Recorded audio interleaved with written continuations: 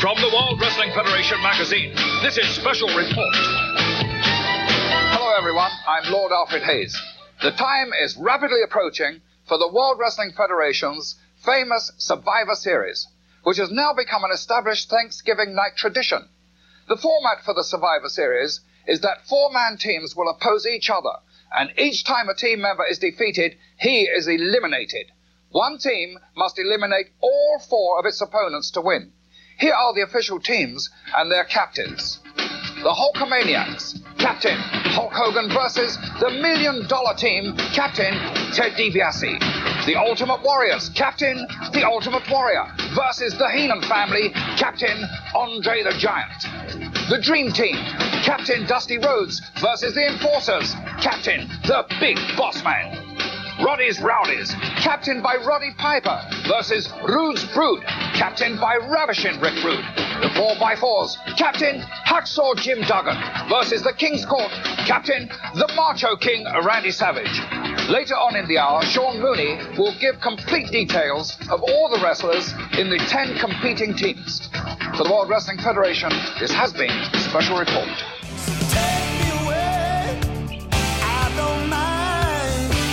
I'll be back in time.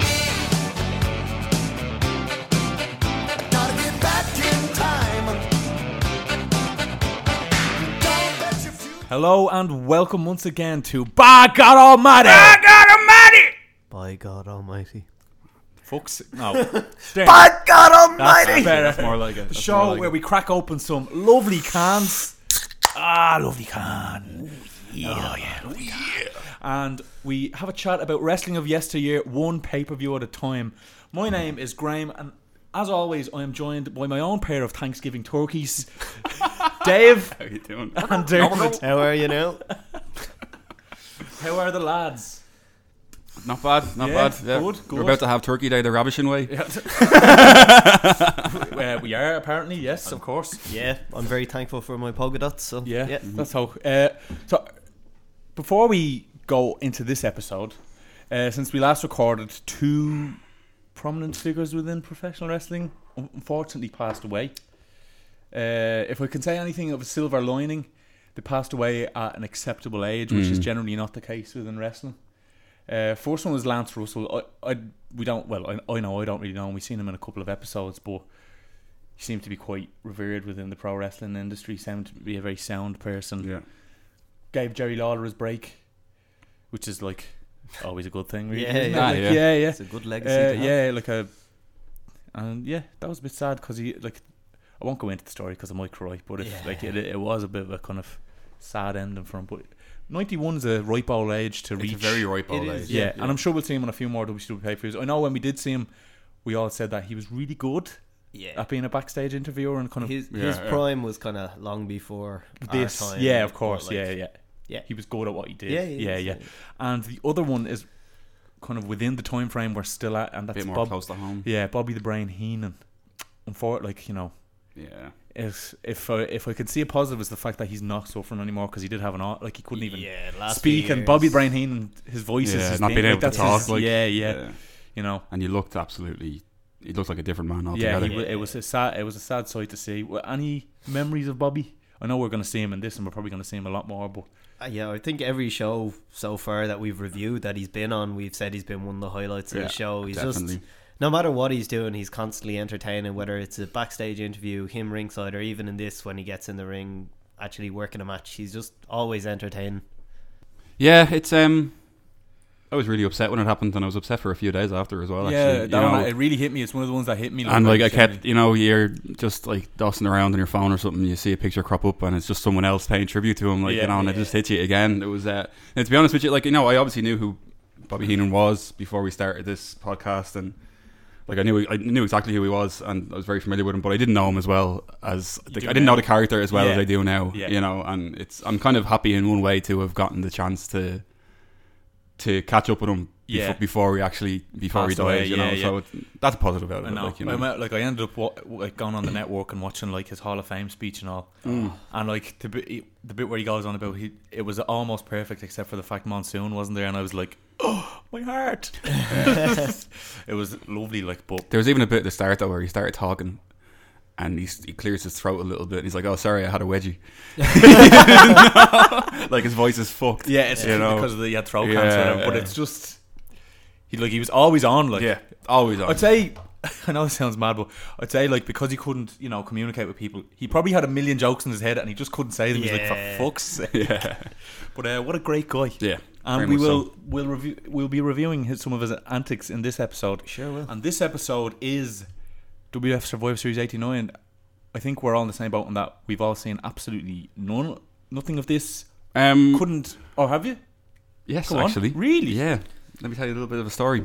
This time last year when we were, well, not this time last year, but when we were doing Survivor Series 88, Yeah. I actually played the first 10 minutes of 89 by accident. Oh, God, yeah. Not the first 10 minutes. As soon as I saw Macho Man with The Crown and Cherry. yeah, and Cherry, yeah. I was like, okay, this isn't it. This is the wrong one. So That's you've seen a smidgen. I've seen a smidgen. Yeah, but it's not one that's usually, when they do their WWE 24 or one of their documentaries, it's like, you don't hear anything of this. You know what I mean? It's just Nah, it's grand, not like. a highlight reel kind of show. No, not really.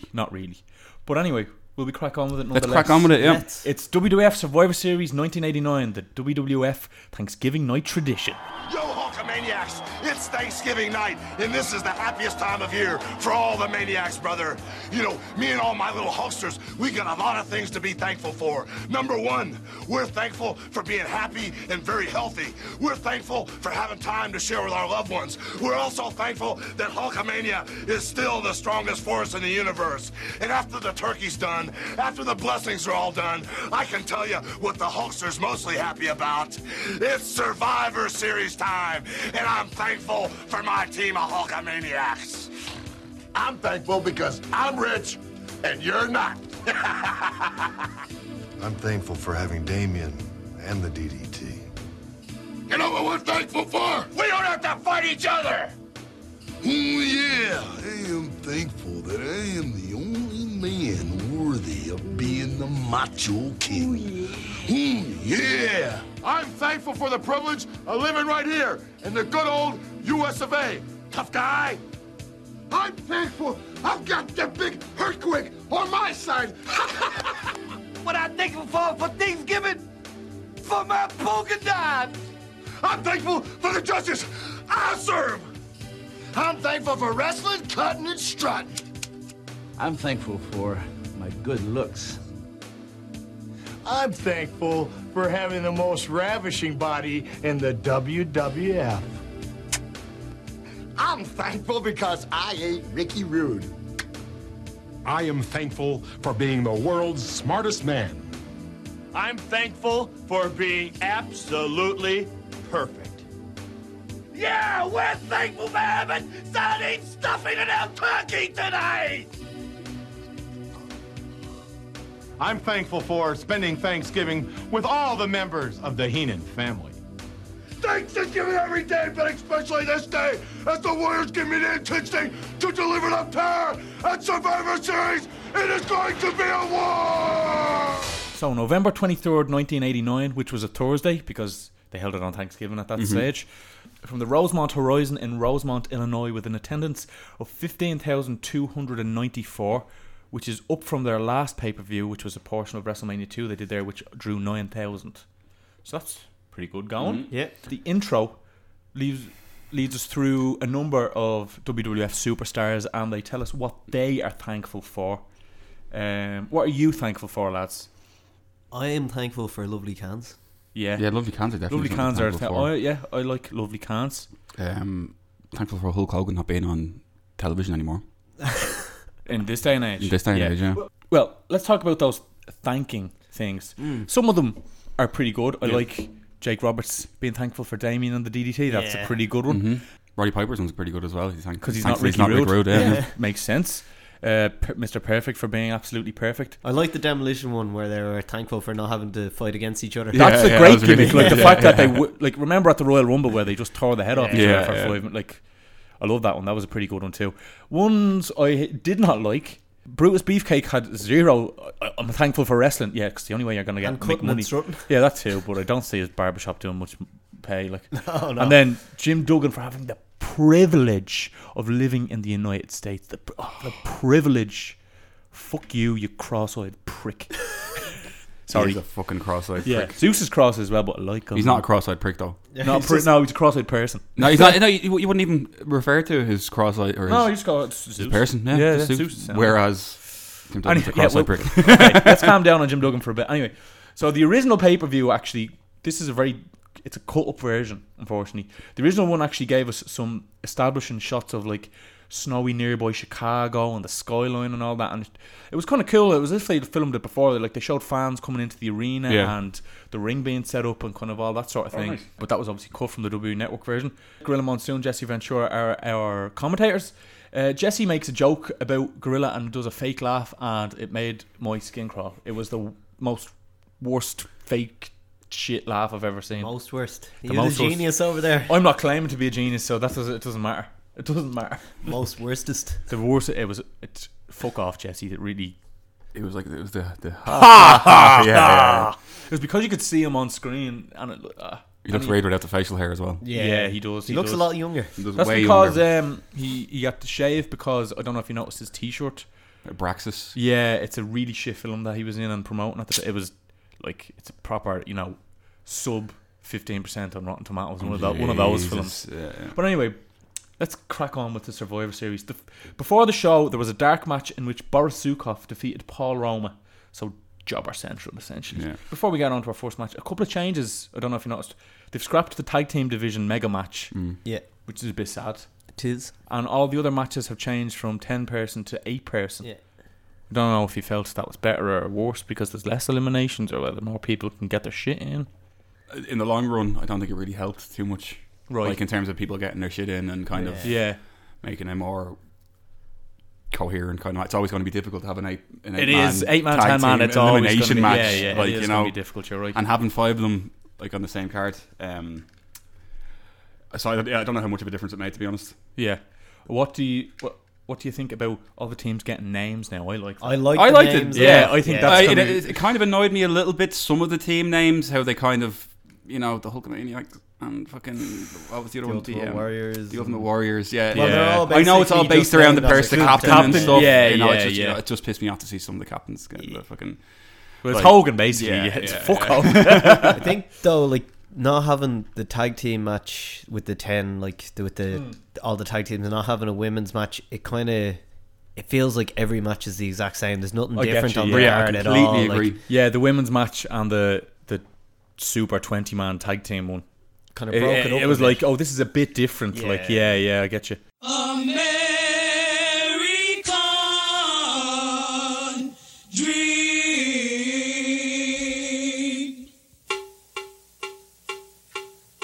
He's just a common man, working hard with his hands. He's just a common man, working hard for the man. Hey, he's American dream. Hey, he's American dream. So the first match is the Enforcers. Bad News Brown, Rick the Model Martel, the Honky Tonk Man, and their team captain, the Big Boss Man. And they all come out to Slick's entrance music. Because there's a lot of different types of entrances. There's some without music. It's weird. And they are against the Dream Team, who are Brutus the Barber Beefcake, Tito Santana, the Red Rooster, and their team captain, the American Dream, Dusty Rhodes. So they all, the first 3 enter to Beefcake's team, and then Dusty gets his own theme to his deadly music, which is fucking mad sound. A bit of background on this one. So firstly, Akeem was supposed to be on the Enforcers team, but he got injured and was replaced very last minute by Bad News Brown. They were still advertising Akeem up until 3 nights before the pay-per-view. So that kind of explains the minimal effort Bad News put in. But So Rhodes and Hunky had been feuding. We saw that on our SummerSlam episode where Rhodes defeated Hunky. Akeem defeated Brutus Beefcake in the King of the Ring tournament qualifying match on October 14th, leading to a feud with Beefcake and the Twin Towers, but obviously Akeem's out of this, but Bossman's still there. We've seen Santana and Martel's feud since WrestleMania 5, where Martel turned heel, abandoning Santana. And we also seen them face off in a 6-man tag in our SummerSlam episode, where Santana was with the Rockers against Martel with the Rougeaus, and Martel's team won. And then also, 11 days before this pay-per-view, they had a TV special called the Survivor Series Showdown, which had various singles matches beating people off teams. And Santana defeated the Big Boss Man after Rhodes hit Boss Man with his own nightstick behind the ref's back. And then the Red Roosters just put in there to make up the numbers. You know yourself. So Santana and Hunky Tonk start off, but Martel is quickly tagged in, and the former Strikeforce partners go at it before almost everyone jumps in the ring for a standoff. Bossman and Dusty come in, and the crowd pop loudly for Dusty's signature jabs. There are tags in and out on both sides, so everyone can get in some offense. The Red Rooster ends up taking a massive beating from the Enforcers, but eventually gets a hot tag to Tito, who pummels the shit out of Martel. Tito goes for a roll-up, but Martel reverses it by rolling through and grabs a handful of tights to eliminate Santana at 9 minutes 15. Both sides dish out offense and get some tags. Rooster looks like he tweaks his previously injured knee when he's hopping over Martel. I don't know if you noticed that. He was he's walking a little bit delicately. Bossman puts Rooster in a bear hug to slow down the pace. Bad News reluctantly tags in for the first time and puts a beating on Rooster. Bossman comes back in and aims a shot at Rooster, but ends up hitting Bad News. And Bad News is pissed off and walks out, getting himself counted out at 15.5 minutes, which is the exact same way he was eliminated from his match last year. He just doesn't play well with people. Consistent booking, I suppose. Definitely, I like it. But like the fact that he got hit twice, or I don't know, and he wasn't supposed to be part of the match as well. Like, well, that was never established. That was never established on screen. I suppose. I like the consistency in the character, like that. He's like the guy who can't team with anyone else because he's just a prick. And proper lone wolf. Also, that they like. It's interesting that they actually gave him that bit in the match. Yeah, like that's like with a pretty kind of like pivotal bit in the match, like, you know, with a lot of screen time was given to it. He had a fucking long focus when he was walking back to the backstage, and like he's only in it there for a few days, and just to get his character across, they give him this nice little angle. That's pretty cool. Like, minimal work, maximum definitely, reward. I feel. So it's now even Stevens again with 3-on-3. So Honky Tonk and Beefcake go at it, with Honky repeatedly attacking the aisles. Beefcake reverses an Irish whip, hits the high knee, and gets the pinfall at 17-24 to make it 3-on-2 in favour of the Dream Team. Martel beats up Beefcake, who ends up on the apron. The Beefer tries a slingshot sunset flip. Beefer Sutherland. Yeah. Beefer Sutherland. Wow. 24. Shit. I don't even know where I am now. Cut that out. So Beefcake tries a slingshot sunset flip, but Martel drops down on top of him and grabs the ropes for leverage. However, the ref catches him, and while Martel is arguing with the ref, Beefcake rolls him up for 3 at 20 minutes 13 seconds to a big pop. So the faces are 3-on-1 now, or you know. So a mere 47 seconds later, the Boss Man hits the Rooster with the Boss Man Slam, which is the kind of reverse sidewalk slam, in the middle of the ring and gets the pin. Which was lovely. Yeah, it was nice. The Dream Team work over Boss Man before Dusty hits a running crossbody, which is impressive for a man of Dusty's stature. And Jesse is kind of shocked that he can actually hit it. Yeah, and it wins the match with the survivors being Dusty Rhodes and Beefcake at 22 minutes and 2 seconds. Post-match, Boss Man immediately no-sells, like pops up like rip, without selling anything, grabs his nightstick, attacks Beefcake and Dusty. Also no-sells. Beefcake takes a crack at the nightstick from the back, and he just turns around as if he just got fucking bit by a fly or something. Like. He's like, what? It's you. I forgot about this. They handcuff Dusty to the top rope and choke him with the nightstick until Beefcake chases them off with the clippers. Wrestling in the 1980s, ladies and gentlemen. And shockingly, Dusty is bleeding. I never would have seen that coming. I don't think it looked like it was possibly hard way, like, but maybe he just maybe it was worked hard, if you know what I mean. Like he purposely got himself. Maybe he told Boss Man just fucking go for it. Dusty loves a bit of blood, to be fair. Yeah, it was a fairly basic match in general, but the crowd was very hot for Dusty. He's fairly new to WWF, and he's really over with everyone. He's over, like we've discussed before. He's definitely past his peak. Yeah, but I think it goes to show that at least then, and even to some extent now, your in-ring ability doesn't mean you can't get over. Like, he does the bare. I know he does that crossbody. That was impressive for a man who weighs as much as he does. But the fact he's just so charismatic, he can get over. Yeah, he just does nothing, like his little punches, and he's getting huge. Yeah, people are pops to going them. mad for it. Yeah, he's got enough charisma that he can get away with not being as good a worker as he once was. Yeah, I still think he looks like absolute shit though. Oh, he does. But again, it's part of his doesn't character. need to because. No, I understand. Yeah, No, I understand. I agree with you. He looks garbage, but And the crowd was seem it- to not give a shit. don't give a shit. Yeah, At SummerSlam, he was wearing Bossman's hat as well. He We was, were yeah. kind of asking why. Yeah. And at least now they seem to be in a feud, so it makes a bit more sense it why does. that would It have been does. happening. Yeah, he stole his stuff. I think we probably need to count some mullets in this Oh match. shit. Yeah. We- So yeah. Well, let's go through them. So Beefcake, Yeah. Beefcake, yes. Santana, Tito, yeah. Red Rooster, Yeah. Martel, yes, and Jimmy Hart. yes. Is that it? All acceptable. So what's that? 5. That's 5, yeah. 5 for match 1. Not a bad Lovely. start. Not a Oh bad no, we're off start. to a good start. So some notes on this one. Excluding an appearance in the 1990 Royal Rumble and also in the 93 Royal Rumble under his real name Terry Taylor, this is the last pay-per-view for the WWF pay-per-view for the Red Rooster. You know what? I'm kind of happy for him. No, I understand. I was only thinking. I was watching him last night, and he did his little rooster strut. Yeah. And I was like, I feel so bad for that guy. He's trying his best, like. Like he's been landed with that's this what we fucking think about gimmick. I know we only seen him about 4 times. But what did you think of the Red Rooster's run?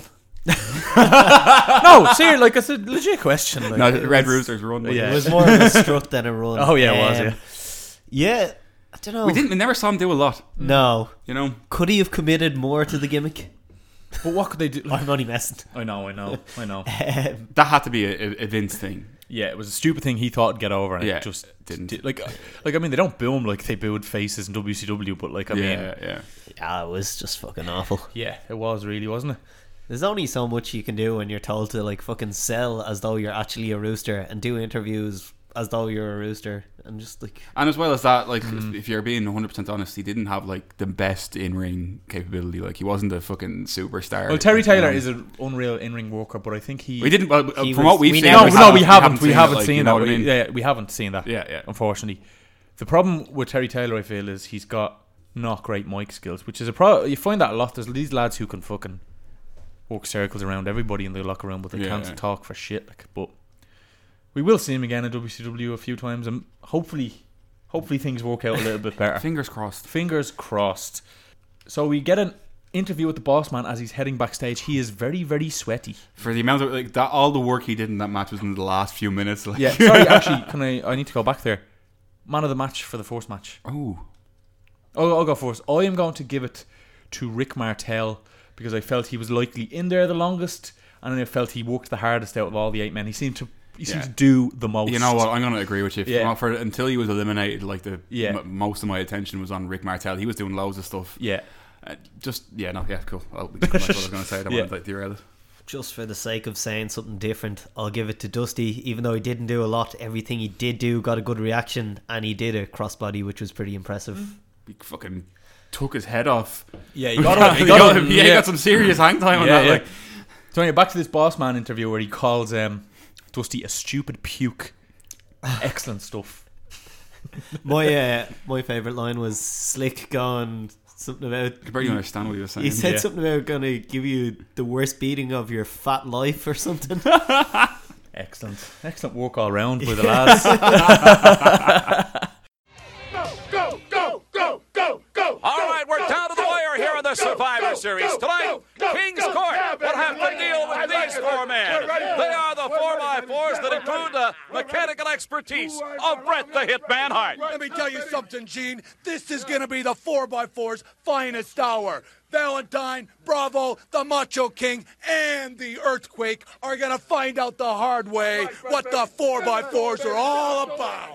All right, here's a man that brings experience to the party in the form of Rugged Ronnie Garvin. Well, the 4x4s are ready. Greg the Hammer Valentine, I got a personal score to settle, and I'm going to shut that big mouth of yours and stick this right into it. All right, it's the power of the mighty Hercules. You know, Mean Gene with the Hitman, Rugged Ronnie Garvin, and this time In my corner, I don't foresee any problems tonight. Okay, Captain Hacksaw Jim Duggan. You can feel it, Mean Gene. You can feel it, and you can see it. This team right here is ready for anything. Savage, you and that King's Court are in for a long, long night. When the 4x4s come to the ring, we got one thing in mind, and that's to beat people up. Ready?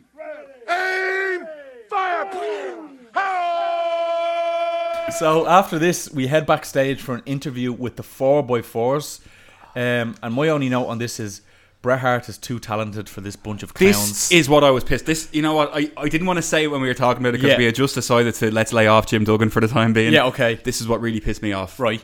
Specifically, Bret Hart being there and having to fucking hold up the fucking 2x4 and actually got like be in it and not like actually go with it and do the whole thing. We're fucking marching. And one thing I liked about the promo was how Mean Gene introduced each person individually and kind of gave them a little rub.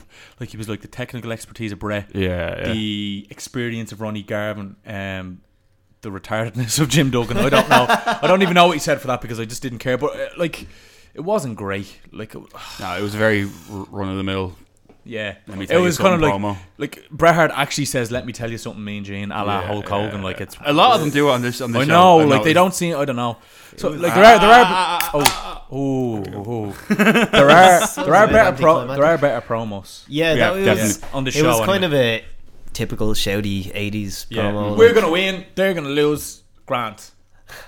4x4 is greatest night and only night. It's match number 2.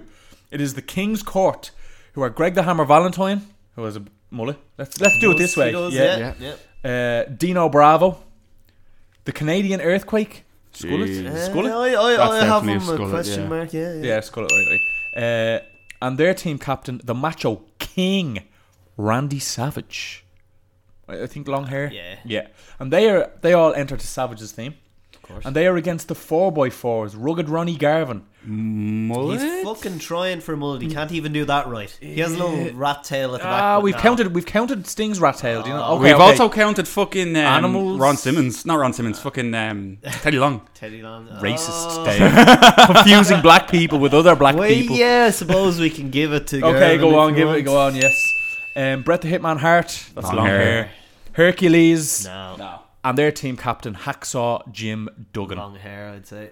I don't know. He's pretty business at the front. Do you think so? I think long hair. I'm gonna say long hair. So long hair. So that's 3. We're up to 8. Nice. And they all come into no music, despite the fact that like just prancing around the ring. Yeah, that's all they're doing. Like idiots. Let's give a little bit of background on this one. Well, actually, we have a new debutante in Earthquake on this show. Yes. Yeah, fill us in on the Earthquake. I'd like the Canadian Earthquake. Well, he's called Canadian Earthquake at this point. But they still call him by Earthquake. Could you make a guess on what age you think Earthquake is in this pay-per-view? John Tenta. I would say he is... I'm going to let Dave go first. Because I think I have some information that might colour my guess. Alright, I don't have any information, so this is coming out of nowhere. Right. But genuinely, how old do you think he looks? It's hard to tell. This is a tricky question to answer. The hair and the beard and the baldness as well. Yeah. I would probably say late 20s, early 30s. Okay, I know he had a sumo career before this, and he's retired from sumo and then started wrestling. So I would say he must be in his 30s. I'd say 25. Really? What? How short was his sumo career? Isn't that disgraceful? He looks terrible for a 25-year-old. He looks terrible for a 25-year-old. Anyway, so Earthquake, or Canadian Earthquake, as you said, his name is John Tenta. At the age of 22, he moved to Japan to join the sumo stable Sadokotaki, I hope I pronounced that right, and was given the name Koto Tenzan, which meant Heavenly Mountain Harp. Of course it does. Becoming the only the third ever white person to compete professionally in sumo. Oh, wow. He amassed a record of 21 wins, 0 losses and 7 draws before retiring, partially due to the toll it was taking on his body. He said it was worse. He played rugby, he played American football, he did pro wrestling. He said sumo was the worst. Holy shit. But also partially because to be promoted to a higher level division, he would have had to have gotten a skin graft to remove the tiger tattoo on his arm. because tattoos are looked down upon in Japan, like Yakuza and stuff like to have them. So he stayed in Japan anyway. Was trained in pro wrestling by Joint Baba in the All Japan Dojo, debuting in May of 1987. He stayed in All Japan Pro Wrestling for 18 months before returning to North America and signing with the WWF. He debuted on November 11th in a ruse by Dino Bravo. So Dino Bravo and Jimmy Hart were in the ring, and they said, "Oh, we will take anybody out of the audience, and they can sit on Dino Bravo's back, and he can do push-ups with them." So there was a lad in the audience who was Earthquake, and he said his name was John or something like that. He sat on Dino Bravo's back, and Bravo, fair play to him, did a few push-ups with like fucking strong cunt, and then he challenged anybody in the back to do the same, and the Warrior came out. So the Warrior got down to do push-ups, and then Earthquake just gave him a big splash on the back, and they beat the shit out of the Warrior, which is a pretty cool kind of way to introduce him as a nice little angle. I actually watched that earlier. Oh, very nice. Very That's nice. cool, yeah. So the background on this, firstly, Earthquake is actually not even meant to be in this match. He's a replacement for Barry Windham. Oh, The right. Widowmaker. The Widowmaker, yeah. He'd returned to the WWF. He'd returned to WWF television and had gone undefeated for 4 months. There are two conflicting stories as to why he left the WWF. One says he was getting a benign tumour removed from his chest and just never returned afterwards. And another one, which is the more believed one, is that he quietly left the WWF due to the scandal of his brother Kendall and his father Blackjack Mulligan being arrested for counterfeiting. They'd counterfeited like $500,000 of fake $20 notes or something like that. Yeah, that was the story I had heard. There was there you go. So Earthquake's a replacement for him. It kind of felt like a bit of an out of place. And at SummerSlam, we seen Jim Duggan, who was known as King Duggan, but now Savage is the Macho King as he defeated Duggan for the crown on the September 23rd episode of Superstars. We discussed the Valentine Garvin feud at SummerSlam. We saw some of that, and then Valentine had asked for Garvin to be reinstated so we could fight him, and he was. And then Hercules was somewhat involved in that, I suppose. So he's kind of just thrown in here, isn't he? Because he lost with cheating.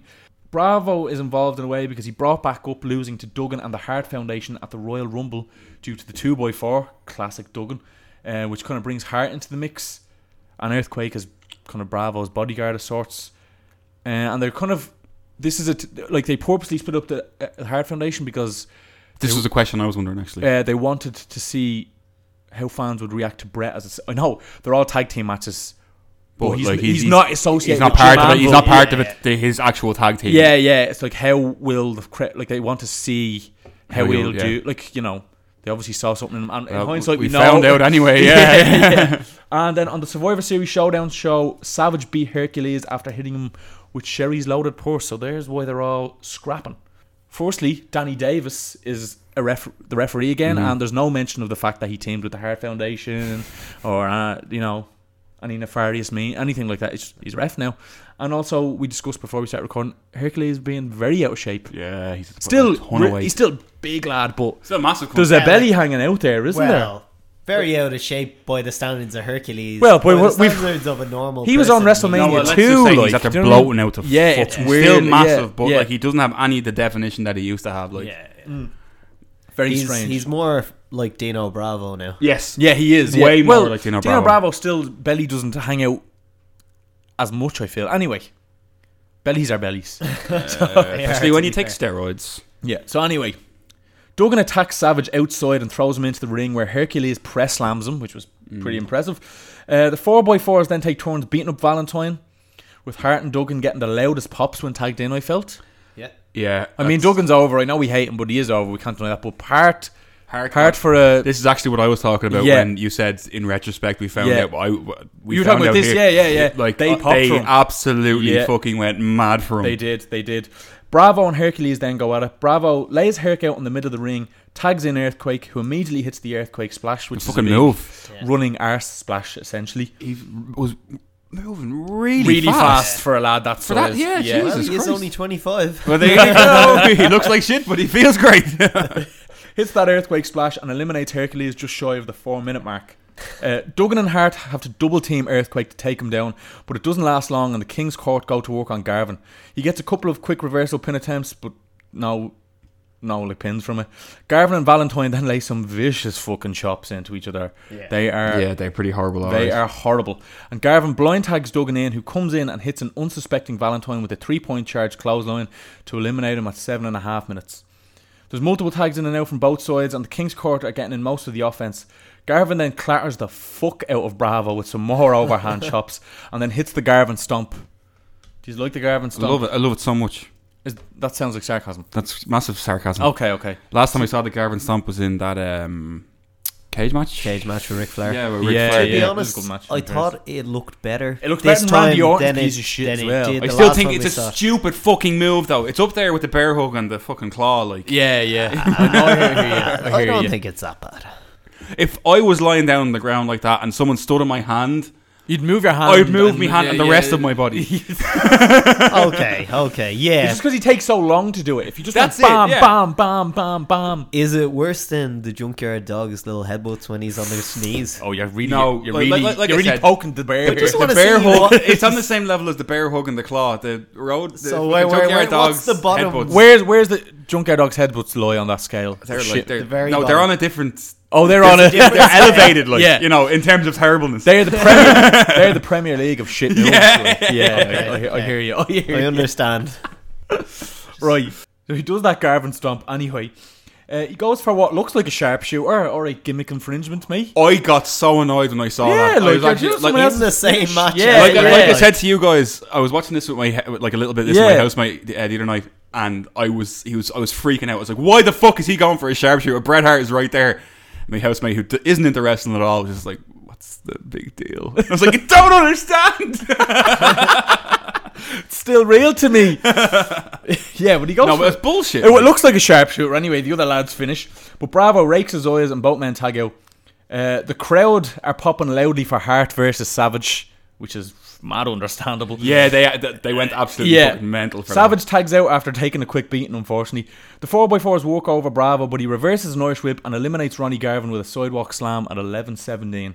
Duggan starts the USA chant, which Earthquake and Bravo are Canadian, so that's alright, but so is Bret Hart, so I don't know. But anyway, Hart and Duggan take down Earthquake with a double clothesline, but he quickly tags out. There's more popping for Savage versus Hart, and it lasts a bit longer. Savage gets tied in the ropes, and the faces cheat behind the ref's back with illegal double teaming. Classic Duggan. Savage and Hart go back and forth with some lovely wrestling. Bravo tags in and clasps on a bear hug, and the King's Court work over the Hitman. Savage and Bravo have a miscommunication, and Bravo gets kneed in the head by Savage, allowing Hart to get the hot tag to Duggan. But it doesn't last, and Hart is quickly back in, dropped in the middle of the ring by Bravo, and eats the flying elbow drop from Savage at 19 minutes to make it 3-on-1 in favour of the King's Court. A super sexy fucking flying elbow as well. That was a serious one. Did you hear at this point, Jesse Ventura goes, nobody kicks out of that elbow, and I mean nobody. Except Hulk Hogan. Did they wipe his memory? Did he get Men in Blacked or something? Like, what the fuck? Like, I don't remember that time anyway. I wish I got Men in Blacked about SummerSlam 89. Men in Blacked. So Duggan gets the crowd behind him, and he gets a good fucking reaction when he's standing against the three of them, in fairness to him. He does, yeah. And he takes on all three opponents, clearing them out of the ring to a massive pop. He makes a decent effort trying to fight off the King's Court, but Savage distracts the ref, allowing Sherry to pull down the top rope, sending Duggan outside, where he's attacked by Earthquake and counted out at 23 minutes 25 seconds. After the match, he attacks the King's Court with his 2x4, classic. Ventura asks Monsoon if he thinks that's okay, and Monsoon says it is. Like, you're meant to be the face. What the hell? The ending of this match, or that part of Why? the match anyway, fucking Why won't Duggan do the job? He's never done the job. He's always either DQ'd or counted out. He's never, like, you're mid-card at best. Take the pinfall, you piece of shit. It pissed me off so much. Yeah. When he came back with the fucking... Like, he saw them winning, like, he was gone. Yeah. You know? Yeah. And he comes back in, fucking start clattering them, like... I hate You're supposed to be a fucking face. Yeah. You know? But why does he... Like, it annoys me more that he doesn't just do the job. Like, Even before it got to that part. You're 3-on-1. It's okay to lose to three people. This match, though, seriously pissed me off the way... When it was 3-on-1, Bravo and Earthquake are beating the shit of him outside the ring, and the ref is doing no disqualification for double teaming, no disqualification for, or no countouts, even though they're outside the ring for ages, doesn't even start counting. And I'm like, why is there no disqualifications? Why is there no countouts? And then what you see later on, what happens in the fucking Hogan match, then it annoyed me so much more. But we'll get to that. I know. But we're so angry. there was some good points in this match. Oh, there's there's like There was 2 good points. yeah, and Bret Hart then and Randy Randy Savage. Savage. Yeah. there was some good and some bad. Yeah. But I thought this match was actually okay. I even say this is probably the best performance by Dino Bravo. Yeah, I would agree with Do you. you know what I mean? Alright, yeah. I think he did well for Dino Bravo. Let's say He's never done much. No, he hasn't. But we've always pointed out that he's been really shit. But this time around, I didn't think he was garbage. I just thought he Maybe was it average. was just in context against Jim Duggan. I know. I I But kind of thought enjoyed the earthquake. Yeah, I thought he was. Yeah, he was, yeah, as for a an man his introduction, size, yeah. he's pretty For- good. yeah, exactly, yeah. He's not like the most outstanding wrestler, but he also is 400 pounds plus. Like he's, I'm going to be 100% honest with you here, lads. 2 things, right? I found it very difficult to get engaged with this match unless Bret Hart and Randy Savage were in the ring. Okay, right. And I found myself getting excited along with the crowd and losing interest when anyone else is in there. Right. But in saying that, towards the end of it, when it was 3-on-1, and I was like, okay, here we go, I actually thought to myself, you know what, let's see how Jim Duggan does it. I did the same. No, I thought I the was same. like, you know what, the fucking crowd love him. Like, maybe there's something that I'm just not fucking, picking up on. Yeah, open myself up. No, that's what you should do as especially in a review. You need to be unbiased. Exactly. Yeah, even though Duggan has given us every reason to be biased. And I think this kind of informs why I'm so fucking pissed off today about him, because it just fell flat on its face for me. You know, really annoyed me. I enjoyed this match. No, I don't mean the entire match overall. I understand. mean the 3-on-1 and towards the ending and the countdown and everything. Like, I think when you've got a new person like Earthquake, who you should really be promoting, you've got the former world champion in Macho Man Randy Savage or Macho King, right? And then you've got another person in Dino Bravo. Whatever you want to say about him, you should get pinned. Like, too right. Do you know what I mean? Yeah, you should get pinned. What's he doing at this stage? Like, if Bravo hits that sidewalk slam and then Earthquake hits this Earthquake splash, that's fine. It's absolutely fine to like job to that. Yeah. Oh, it just annoyed me that he didn't, and but otherwise I thought this was better than the opener anyway in my eyes. Oh, is it creamy little Dort can? Dirty bird. Yeah. There anything else to add there? No, just like we were saying, there's some good points and some bad points to the match, but I think it elicited more of a response than the first match. Yes, either way, definitely. good or bad. Yeah. It's more memorable. Fair enough. Very good point. At this point in the Coliseum home video, there is a interview with the $1 Million Team. They only interview. Well, no, Ted DiBiase speaks, and so does Mr. Fuji. But Mr. Fuji is incoherent, so we'll just say. Just say DiBiase speaks. It's fine. It's not worth us searching it out. Or me showing promo after that as well, don't they? There is. Yeah. We go to Mean Gene, who's backstage, and he puts over Dusty's injuries. He's outside the doctor's room, and he explains Dusty has bruised ribs and a slight concussion.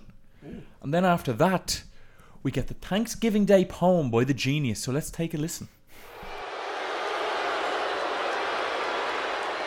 With the milk of human kindness by the quart in every vein, I, the genius full of glory and renown, epitomize the ambience that means Survivor Series. So handsome in my mortarboard and gown.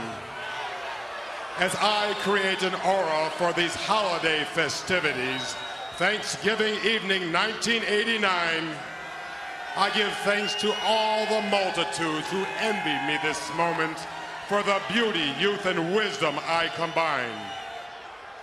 Admittedly, I am the World Wrestling Federation, but time grows short and humbly I adjourn. You people should give thanks that I'm the world's smartest man. I can see you have an awful lot to learn.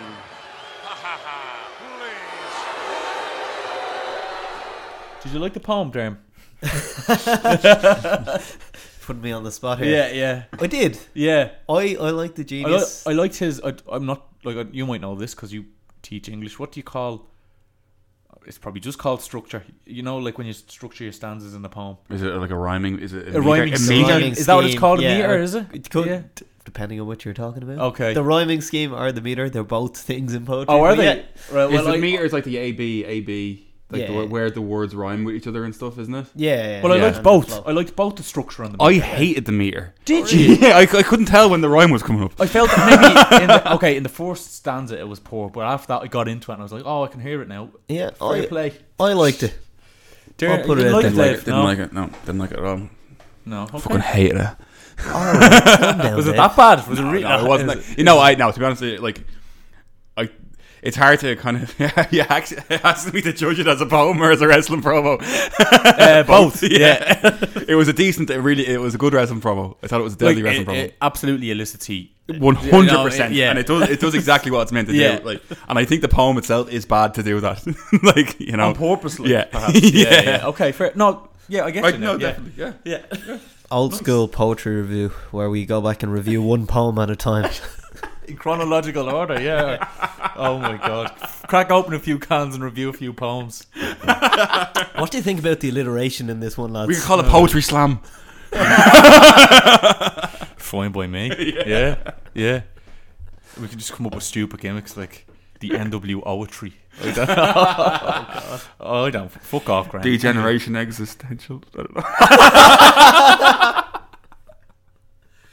Oh, cut that one out as well. Oh, fucking hell. Okay then, after that lovely poem, we are on to match number 3, which is the $1 Million team, who are the Powers of Pain, the Warlord and the Barbarian, Zeus and their team captain, the $1 Million Man Ted DiBiase. They get a jobber entrance. Do they get a jobber entrance? They're in the ring already. Yeah, they were. Yeah. Poor jobs. And they were against the Hulkamaniacs. Jake the Snake Roberts was on the Mull account. Yep. Demolition, Axe, and Smash is definitely on the Mull account. And the WWF World Heavyweight Champion, who is their team captain, evidently because they're called the Hulkamaniacs, Hulk Hogan. Coke Hogan. They all get separate entrances, which is nice. Yep. Demolition are also the World Tag Team Champions. Yeah. Which A lot of gold going around here. Yeah, definitely. Would you say the Genius has a mullet? I wouldn't. He's got that kind of fringe going on and stuff. He has the type of hair some lad would have today. Yeah, like a hipster prick. Okay, yeah. So we'll get a bit of background. What is his affiliation with this whole thing, though? No, he wasn't in this match. Oh, it's the next one. Sorry. Yeah. He was Perfect. Yeah, you're right. Yeah. He just happened to do the poem because Thanksgiving Day poem. So at SummerSlam, just to touch on the title change, the Brainbusters were champions in our last WWF episodes, but on the October 2nd episode of Superstars, Demolition defeated them for the titles to become champs for the second time. We've discussed the background to Hogan and Zeus feud on our SummerSlam 89 episodes, so go and listen to it. We've also discussed DiBiase trying to steal Damien at WrestleMania 5, and on the SummerSlam episode we went into more detail about DiBiase putting the American Dream, the $1 Million Dream on, and refusing to let it go on Jake, which caused him to have a seizure, and he was written off TV. So this is his first match back on television, so he's out for revenge, which is a nice little story there. Demolition and the Powers of Pain have been feuding on and off since last year's Survivor Series, where the Powers were the survivors for their team, eliminating Demolition with the help of Mr. Fuji. And at WrestleMania 5, Demolition defeated the Powers and Mr. Fuji in a handicap match. And at the Survivor Series showdown, DiBiase defeated Smash with help from Zeus. And after the match, DiBiase put Smash in the $1 Million Dream until Axe ran in for the save. Okay. That makes a little bit more sense. What? I was kind of confused about how they're promoting this upcoming match where Macho Man is with Zeus against Hogan. And and Macho Beefcake, Man isn't but in associated this- with neither Beefcake or Hogan or Zeus. And I was like, what's the affiliation between DiBiase and Zeus if it's Macho Man and Zeus that are in the cage together as a tag team? It just seemed a bit random that they were in separate matches. I felt it made there's an important person in every match on this card. Yeah, Yeah. definitely. Do you know that way? Whereas if they'd put Macho and Zeus versus Beefcake and Hogan in a main event, all the other How would they feel out the other matches? Yeah. But I felt at least every match has at least one relatively important person in it, like to the whole grand scheme of things, I suppose. Makes sense. So at the start, the $1 Million team won't let the Hulkamaniacs into the ring until Jake throws Damien in and the heels Scarper. I like that. Yeah, I like that. Really It was a nice start. Yeah, it was a good little thing. Zeus and Hogan have to be held back, and Hogan spits at Zeus. I saw that. Alright, world champion face. Yeah, what the fuck? Yeah. Just spits All the little at him like. all the little Hulkamaniacs out there, spit on your rivals. Spit on your fucking enemies. Yeah. Fucking pukesters. Like a proper spit in his face. Like big gully. terrible behavior, like terrible role model behavior. So Jake and Zeus start, but Zeus refuses to fight anyone but Hogan. I liked that. Yeah. Hogan tags in and the crowd love it. Zeus no-sells almost all of Hogan's offense, apart from the rake to the eyes, which Hawk could take a note from. You know, he chokes Hogan on the mat and refuses to let go when the ref counts 5. He shoves the ref to the floor twice, which results in Zeus being Hoos? Juice Here loose, let boot this this Zeus loose. It results in Zeus, not Hoos. Fucking dope, Graham. Being disqualified and eliminated after just 3 minutes 21 seconds. That's Zeus probably used in good capacity. Yeah. No, he can't do. He's not a wrestler. He can't do a lot, and No. it keeps him strong. Yeah, for the upcoming he's pay-per-view. so mental. He's so uncontrollable. Yeah. He's mental. So Yeah, nuts. He's nuts. I'm okay with that part. Okay, yeah. I'm not okay with, and I'm okay with the next thing that happens to a certain extent. Right, let's wait till we get there. Then. Well, let me just tell you Okay, something. so, I called the end of this match.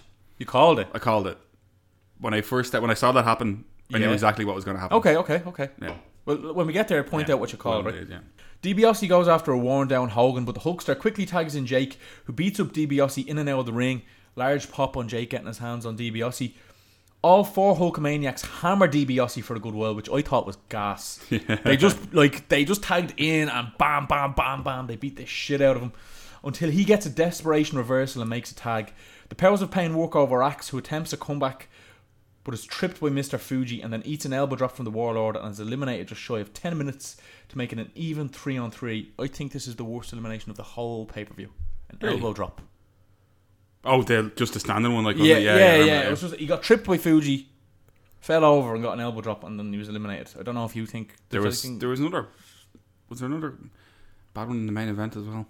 I can understand if it's the same one I'm thinking of. We'll wait till we get there. So tags in and out on both sides with back and forth offense until the $1 Million team managed to isolate Smash. He eventually fights back and hits DiBiase with a hot shot and goes for the pin, but DiBiase had blind tagged the Barbarian in, who hits Smash with a diving clothesline and eliminates him at 13:42. I thought that sequence was really nice. Yeah. The blind tag, the hot shot and all, and it looked legit, like he hadn't seen it, and he got taken, by surprise with that clothesline. Jake rushes in and repeatedly tries to DDT the Barbarian, but is quickly cut off and beaten down by the $1 Million team. DiBiase pile drivers him, but Jake gets his foot on the bottom rope just before 3. The Barbarian tries his diving headbutt finisher, but Jake moves at the last moment and slowly crawls to his corner and gets the hot tag to Hogan. The Hulkster attack all 3 opponents, then tries to put Barbarian away. The Powers of Pain attempt to double team Hogan while the ref is distracted by Jake and DiBiase arguing at ringside, but Hogan hits the double clothesline of his own. The Powers of Pain quickly recuperate and hit Hogan with a spike pile driver, but the ref sees the illegal double team and disqualifies both Powers of Pain just shy of the 20-minute mark, leaving DiBiase on his own against Hogan and Jake.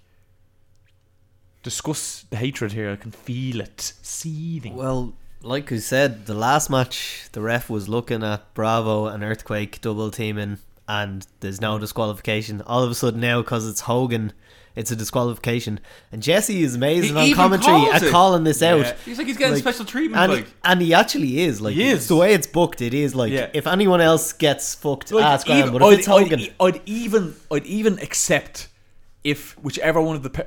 I think Barbarian was the legal one.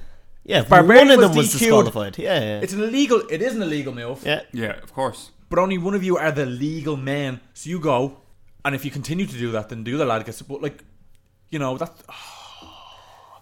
that's how an elimination match works. Like, if 2 people are outside the ring on the same team, only one of them's going to get counted out. And so the same thing should work for disqualification. And even in a way, the booking of this match almost makes Hogan look weak, because it's like the heels, every time they got an elimination, they actually pinned someone. 3 of the 4 heels were eliminated by disqualification. It's not like Hogan actually pinned anyone. No. Like, it's fucking ridiculous booking. But go on. Continue. Finish off your call of the match. Okay, sorry. So yeah, they get DQ'd, and it's just DiBiase versus Hogan and Jake. DiBiase slaps the $1 Million Dream on Hogan, who withers to the floor. His hand drops twice, and I liked this. Jake comes in and breaks the hold before the hand drops the 3rd time. I was like, oh, here we go, Hulk up. So Jake broke it before that, which I was happy with. DiBiase tries the $1 Million Dream again, but Hogan breaks it by ramming DiBiase into the turnbuckles, and he gets the hot tag to Jake, who beats the piss out of DiBiase. Hits the short arm clothesline, signals for the DDT. The crowd are going bananas, but Virgil runs down the aisle and jumps on the apron to distract Jake. Jake drags him in, hits a DDT. Oh, Jesus. Hits Virgil with the DDT, but then DiBiase immediately capitalizes, hits a fist drop, and pins Jake with his feet on the ropes at 23:42.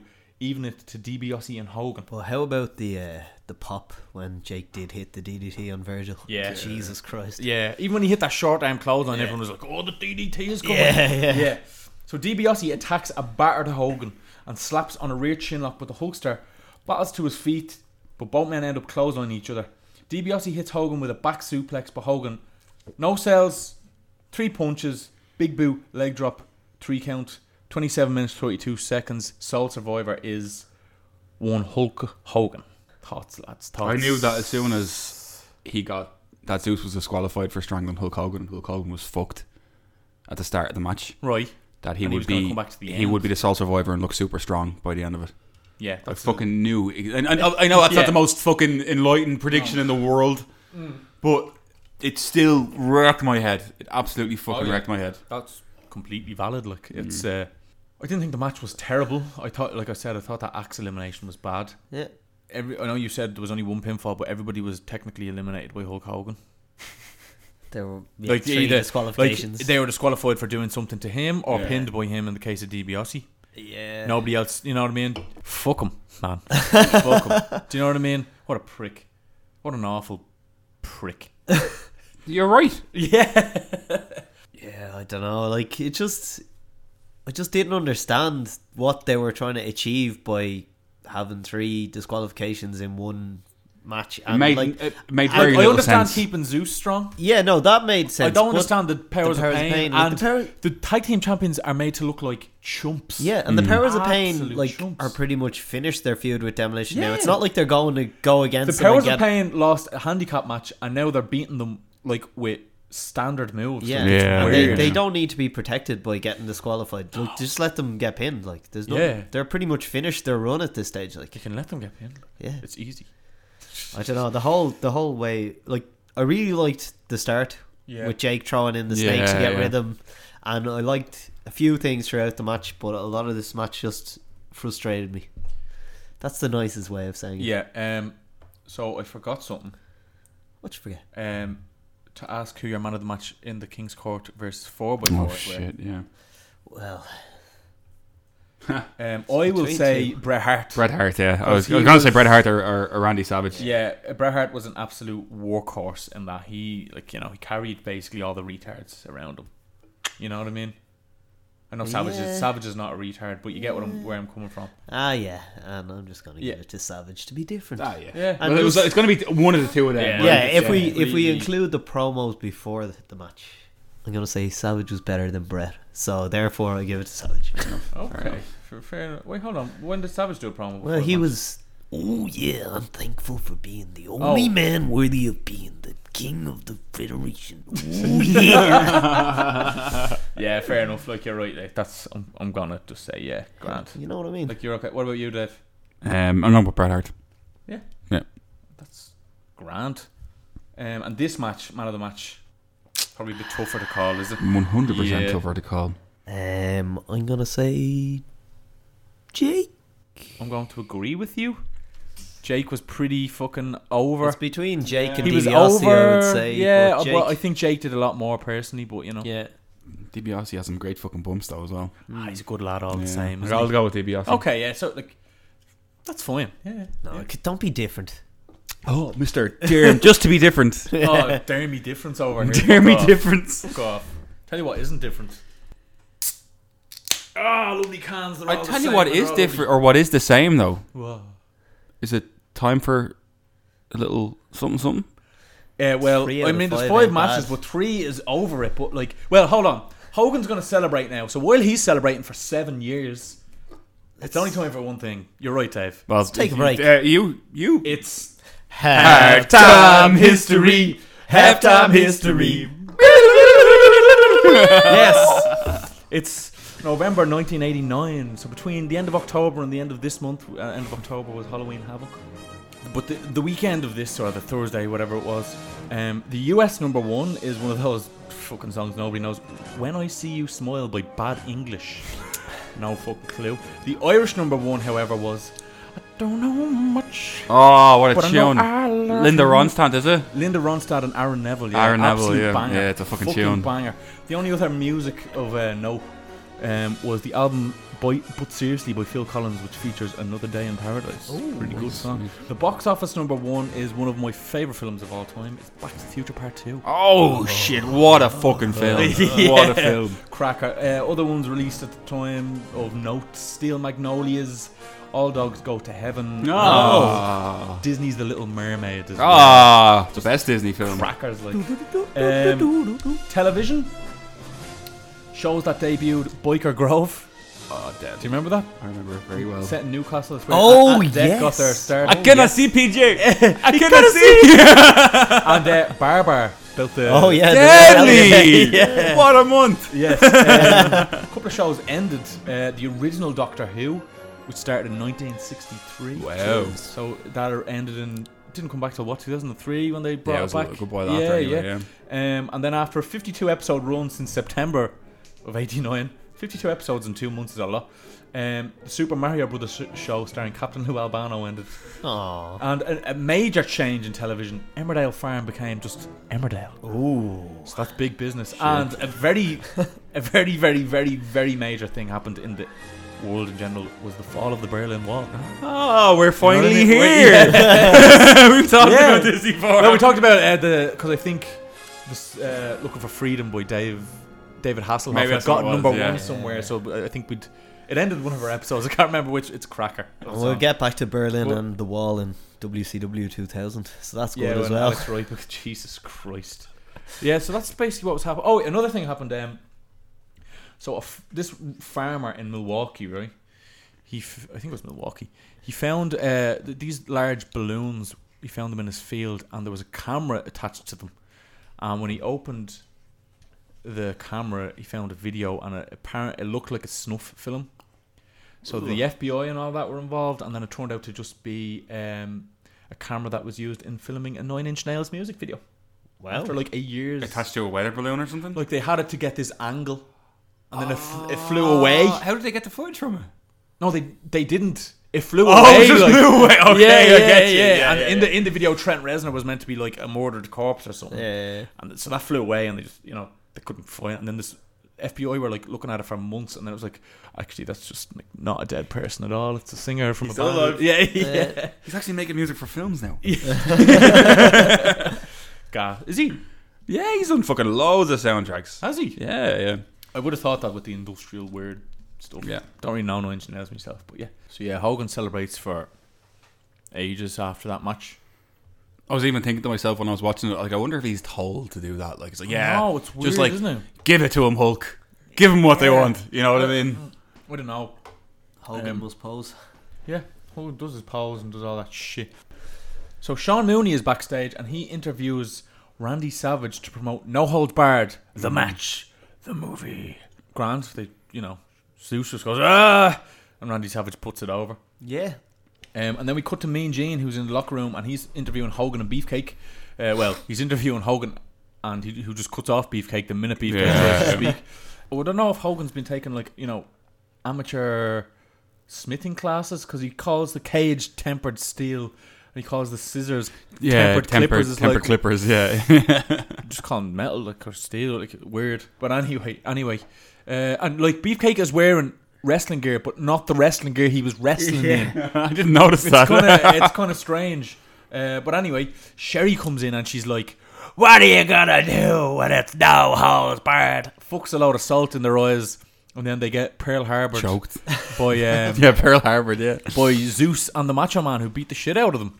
Before we say anything else, I'm just gonna So then the majority of the locker room run in, including faces and heels, which is a bit weird, and try and drag them apart. What did you make of this angle? I thought it was alright. I enjoyed Sensational Sherry coming in. Yeah, she's so over the top. I thought, I thought if they had given her better lines, it could have been a really good thing. I think she's bad at delivering lines. Remember when she did a commentary? She has bad. Is it meter? Is that what you'd call it? When she talks? You know what I mean? Like when she talks, she pauses at the wrong intervals. Yeah, maybe that's the meter then. Yeah. I don't know. Her delivery is. The lines are what she says is good. How she delivers it is poor. Does that make sense? Yeah. Oh, that's my opinion of her cadence isn't great. Cadence, crackers. That's it. Yes. it's less than sensational. Anyway. Yeah. Right. She's not living up to her namesake. What did you like of this angle to promote the next pay-per-view? I really liked Macho Man, the way he was kind of saying, well, it's great that Zeus is uncontrollable because there's That's no what he holes did. burned That was inside the cage. good, yeah. I like that. And that's what they got over with his whole thing of Funny the way choking he kept Hogan like and tapping get him on DQ. the head with the. He was, he's been chosen by the scepter. The scepter chose him. You know what I mean? He was chosen by the scepter. Yeah. Makes sense. Makes sense. Makes a lot of sense. I noticed that the Z was wiped off the side of his head. Did you notice in his match, Gorilla Monsoon asked what the Z was there for? Yeah. Yeah. I like Gorilla, but fucking hell, mate. Come He's on. losing it. He is losing it. 2 and 2 together. Ah, no. I think he was trying to like make a joke. He's like, "What's it there for?" In case he gets lost. But like, Oh, he did say that. Yeah. maybe but did. it was just a really bad attempt at a Yeah, joke. I think this is Gorilla's worst. This whole show is Gorilla's worst. You think so? Show. There was one show that he was said really bad a few months but ago. He says a lot of bad things for like. I think the bit it's where just the bit that- where Duggan used a 2x4 and Ventura's like, "What? That's out of order. Like using a weapon, you've lost a match. Clear out." And he's like, "No, it's grand. Batter them." Like, no. Yeah, no, I think it's because it's well, yeah, it's him, but it's also he's trying to defend things that really are indefensible. But he's Because bad trying at to doing it. Is defend what I the mean. faces. He's bad at doing it. There I is know one- they are indefensible. Yeah, but like, I assume he's told no matter what the faces do, Just fucking just say it's defend deadly. them. It's And then also when a the heels different do the time exact as well. same thing, like Yeah, Like that, there's a serious contradiction there. Like, you know, there is. So before the next match, Jesse and Gorilla are talking, and they hint at dissension in the Heenan family ranks. Interesting. pushing and shoving. So next we get Sean Mooney interviewing the Rude Brood, and we're going to listen to this now because I really liked this promo from everybody. Yeah, So if we can just listen to this now. We're anticipating the collision between the Rude Brood and Roddy's Rowdies. Now, Captain Ravishing Rick Rude, it is no secret you have had your problems with Roddy Piper. The problems with Piper are all in the past. It's time to celebrate Turkey Day the ravishing way. And how can I go wrong? I have on my side Fabulous in the Rougeau brothers. I have my simply ravishing self, and I have the man with the perfect record, Mr. Perfect. Well, thank you very much, Captain Rick. And just like every other single night of my life, tonight in the Survivor Series, it will be no different. It will be a perfect night, and we will stand tall as the winners. And as for Jimmy Superfly Snuka, everybody talks about what a savage you are, and everybody talks about how unpredictable you are. You better keep your eye on me, Jimmy Superfly Snuka, because I have a way to eliminate you the perfect way. And as for the Bushwhackers, well... Yay! Bushwhackers, my fabulous Rougeau brothers are ready, baby! That's right. We've done our 4 hours a day of working out. We've been going to bed at 8 o'clock at night, and we've been taking all our vitamins, so we're ready. Yeah, Bushwhackers, you must feel pretty stuffed by now, because at this time of night, all the turkeys are stuffed. Yay! Well, this is certainly going to be one of the more Shut heated... up, Mooney. The tights on my behind are telling the tale. Which team will perish and which will prevail? On that note, let's go to Mean Gene Okerlund. So yeah, I thought this was great crack. Like Rude is like his classic smarmy Rick Rude self. Perfect is perfect, and the Rougeaus are obnoxiously fucking just horrible pricks. But I love it. Like it's so funny. But they it's as if they think they're good guys. Yeah, That's what's the so gimmick. good. Oh, it's but it's fantastic. almost innocent. Like Yeah, you know? yeah. Oh, I love it. I fucking they're love all it. American boys. They are, That's all it, the same. yeah. And the tiny little obnoxious flags. Yeah. No, bro, I think they're great. They're over the top smiles. Did you like this promo? Yeah, it was a great promo. Yeah, it was yeah. really good. Do you know what else I like? Cans, lovely cans. All American cans. All American cans. The end of that promo as well, where Rick Rude goes, the pictures on my tights tell the tale. Who will perish and who will prevail? Yeah. And it's like the entire opposing team is on his arse with like Tombstone, and then his Just team forward are him on the all legs. smiling and all. Man, what a lad! His tights are They're just amazing. sensational. Yeah, they are. After that They promo, should get their own gimmick. Mean Gene interviews Roddy's Rowdies. I fucking hated this, and I thought it was a load of shit. It was stupid. Yeah, well, Like I like Roddy Piper, but sometimes I think he's crap. I'm gonna say it. He can talk when he's doing a one-on-one. Let's say it's a one-on-one with Hogan or another heel or another face, whatever way he's grand. But when he's doing it, he goes over.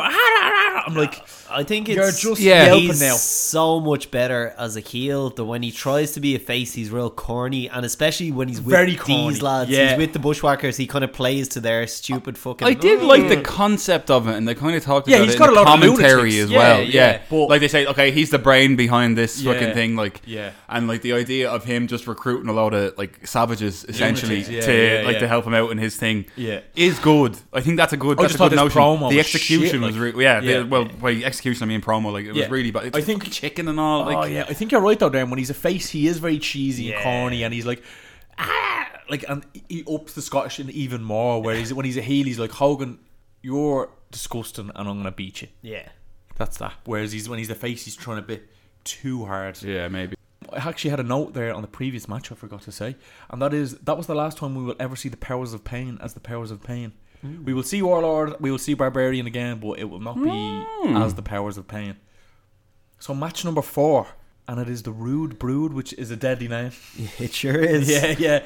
And Rowdy's Roddies, which is also a deadly Oh name. yeah, and they definitely fuck it up on commentary. God Yeah, knows loads of how. times. Yeah, Yeah, yeah. And you can't blame them. No, because not at it's- all, not it's at all. a proper tongue twister. But the Rude Brood are Mr. Perfect, the Fabulous Rougeaus, Jacques and Raymond Rougeau, and their team captain, Ravishing Rick Rude, and they all get separate entrances, which is nice. And on that team we'd have Mr. Rick Perfect. Rude. Oh, Rick Rude, Mr. Perfect, and Raymond Rougeau. Yes, they all have Would you mullets. say Mr. Perfect's a mullet, not just long hair? Oh, we've counted him before. I know, but I think he's kind of grown. Has he grown it a out? bit more? I would say this time maybe it's just long hair. Okay, what do you think, Dave? Yeah, we'll Drink it in, man. Where could we just get a shot of Perfect? Yeah, long hair. Okay, That's long hair. Right then, Mr. Perfect is out. So Of the Rick ring. Rude and Raymond Rougeau. Yes, of that team, and they are against Roddy's Rowdies, who are Jimmy Superfly Snuka, that's long hair, Long hair. Long hair, the Bushwhackers Luke and Butch, and Rowdy Roddy Piper, who's Not a- long. No, I'd say previously was long hair, now seems to be sporting a mullet. Oh, you think so? Let's have a look. The tail of the tape. Okay, I need another goosey gander at him, if I'm honest. Yeah, I took careful notes on this earlier. I I think believe it's long he now enough in has the a front. If I'm like, I don't know. Let's The look at this Bushwhackers fucking there retard having an march. old march. Come on, I give Oh, that a I don't mullet. know. That's very 70s long Very hair. Farrah Fawcett kind of. Yeah. I'm gonna say no. I'm gonna say no. I'm gonna say no. Fuck yes. Don't be trying to square mullets past the mullet Alright, club, okay? That's 13. Okay. Right? I Fake. still think that's a mullet. That's against the 10 commandments of the mullets. That's like worshipping false gods. Thou shalt not. Thou shalt not worship non-mullets and call it a mullet when it's Give it not. a few minutes once he gets into the match. it's No, definitely a mullet. no, you can't wet it up to be a mullet. I can wet my hair to be a mullet. That doesn't count. It has to be standard mullet, and it's not. I'm sorry, Dermot. Okay, I'm sorry. Don't get me wrong. I want all the mullets in the world. Look at it. I love mullets. No, I love mullets, but I'm not going to drag myself down and call a non-mullet a mullet just for numbers. All right. Now look at that. Now that's a mullet. Hollywood accounting over here, but with mullets. Anyway, All right, a bit this of, match. Did you notice Gorilla basically saying the Genius was a homosexual when he was? Yeah, I wouldn't want to be walking in front of him. I wouldn't walk in front of him. And then Jesse goes, "What do you mean by that?" And he's like, Look at "You him." know, look at him." Well, that's nice, isn't it, Yeah, Gorilla? Yeah, sound. So anyway, background to this is Piper returned to the WWF and replaced Bobby Heenan on Primetime Wrestling. Talked about that before, which led to a feud between the two. And at SummerSlam, Piper distracted Heenan's client Rude, which cost him the Intercontinental title against the Ultimate Warrior. The Rougeaus and Bushwhackers faced off at WrestleMania 5, which the Bushwhackers won, and this is a continuation of that feud. And I think Perfect and Snooker were just kind of added just because they're both stars. Let's They be were honest. targeting each other as yeah, well. They were. They're both stars. And at the Survivor Series showdown, Perfect defeated Bushwhacker Butch. But after the match, the Bushwhackers hit Perfect with the battering ram double team. I'm probably going to say Roddy's a lot in this, so I don't know how well or bad I'll pronounce it. Roddy's Rowdies tag in and out and take turns biting Mr. Perfect in various parts of his body. No disqualifications anywhere, despite it like repeatedly happening. Jacques tags in and does lots of stalling to piss off the crowd, but ends up getting hit with a barrage of moves from Snuka, including a vicious running headbutt and his patented cross chop. Snuka then heads up top, hits the Superfly splash to eliminate Jacques at 4 minutes on the dot. What like, I know we have things to say about Jimmy Snuka in his personal life, but what a fucking splash. I actually think, like, the last time we saw Jimmy Snuka, we were saying he looked a bit slow and he was kind of looking his age, and here he looked, I thought he was great. Yeah, he was great. He was really good. He was a proper but can we talk about the way Jacques got into the ring there when he entered first? Just a little flip, and then he just smiles at the crowd because he thinks he's a face. Yeah, it's like what you were saying, Dave. They think they're brilliant. the good. It's so good. It's fantastic. So it's cheesy. Truly it's so fantastic. So there's some typical punch kick stuff, and a miscommunication between Rude and Perfect leaves them both on the apron arguing, where Snuka takes advantage and hits them with a double noggin knocker. There's lots of quick tags from the Rowdies. Sorry, had to pause there. And they beat on Mr. Perfect. Raymond tags in and goes at it against Piper until Piper hits him with a pile driver and eliminates him at 7.5 minutes. Piper then takes a beating, but eventually manages to slingshot Perfect into the turnbuckles and makes a tag, and the Rowdies get into control, beating on Perfect. Butch bites Perfect on his arse, but while he plays up to the crowd, Perfect rolls him up from behind and eliminates him at 10 minutes 46 seconds. So that makes it 3-on-2 for the Rowdies, I believe. The Rowdies beat on Perfect some more, who finally tags in Rude, who hits Luke with the Rude Awakening and eliminates him at 12 minutes 14 to even it to 2-on-2. The remaining members of Rude's Brood work over Snuka, taunting Piper in the corner to use illegal moves behind the ref's back when he's distracted by Piper. Snuka almost powers out of a neck crank, but Rude quickly rakes Snuka's eyes and back to keep control. Snuka tries to fight back against Perfect. They collide heads and both go down. Snuka gets the hot tag to Piper, who slowly comes in and stalks a retreating Rude. Piper unloads lefts and rights and even a spinning back fist, which looks pretty cool. Yeah, that was a pretty cool spot. Yeah, it was. Yeah. And he floors Perfect on the apron and then spills outside with Rude. They brawl up the aisle and both men are counted out at 18 minutes 35. Rude and Piper brawl all the way to the back while Perfect beats up Snuka in the ring, including a near fall from a suplex in off the apron. Both men get more near falls from roll-ups, and Perfect gets another near fall when he rolls through Snuka's diving crossbody. Snuka ducks down to go for a back body drop, but Perfect grabs him, hits the Perfect Plex in the middle of the ring, and pins Snuka to become the sole survivor at 21 minutes 27 seconds. After the match, Mr. Perfect and the Genius are celebrating, but Snuka gives them the double noggin knocker. He goes to hit the splash on Genius, but Perfect drags Genius to safety, and Jesse calls Snuka a sore loser, and Gorilla agrees he's a sore loser, and it's a good thing. Yeah, so I don't know. This is when Gorilla finally can't find any reason. So he's just like, yeah, he is a sore loser, but he deserves it. Yeah. Why? I liked this match. Yeah, it was good. There was lots of good fun stuff. The ending sequence, like the last bit of the match when it was Mr. Perfect and Snuka, Snuka, they tore the house down. Phenomenal. It was really good. I will say I'm going to put Piper in the same tab as Duggan in the sense of do the job, mate. Yeah. Why can't you be pinned? I mean, he's a bigger star, so I can understand it sometimes, but we have never seen Rowdy. He's lost matches, but he's never been pinned. WrestleMania, Orndorff took the pin. Then all the other matches we've seen him, he's lost by DQ. Like, get pinned, please. You know what I mean? It's a bit like you can make a star out of Mr. I know Mr. Perfect did become a star, but I mean, you know, at the time they didn't know he'd. Like, so that annoys me. But overall, I thought, you know, the Bushwhackers aren't the most technically gifted, but people like Rude and Piper and Snuka and Perfect, definitely, and the Rougeaus are actually technically gifted as well, and they're fun to watch. They are fun lads to watch. I thought that was great. The only thing that really pissed me off about this match, and let me tell you, like, this is a stinker about it, and I don't know if you guys noticed. But the Rougeaus entrance music only went on for about like 15 seconds. I wanted to sing along. That ruined my experience for it. Jacques did sing along. He did, I'm not gonna lie, I went on YouTube and listened to the full version afterwards. Like, I was watching it at home, and my girlfriend was on the couch or whatever when I was watching it, and like, the fact that she can now recognise that music, I don't know if that makes me weird or her weird. Like, probably from the time we sang it. Like, both of them are weird. I'd say your relationship's in a good place. Oh, that's all that means.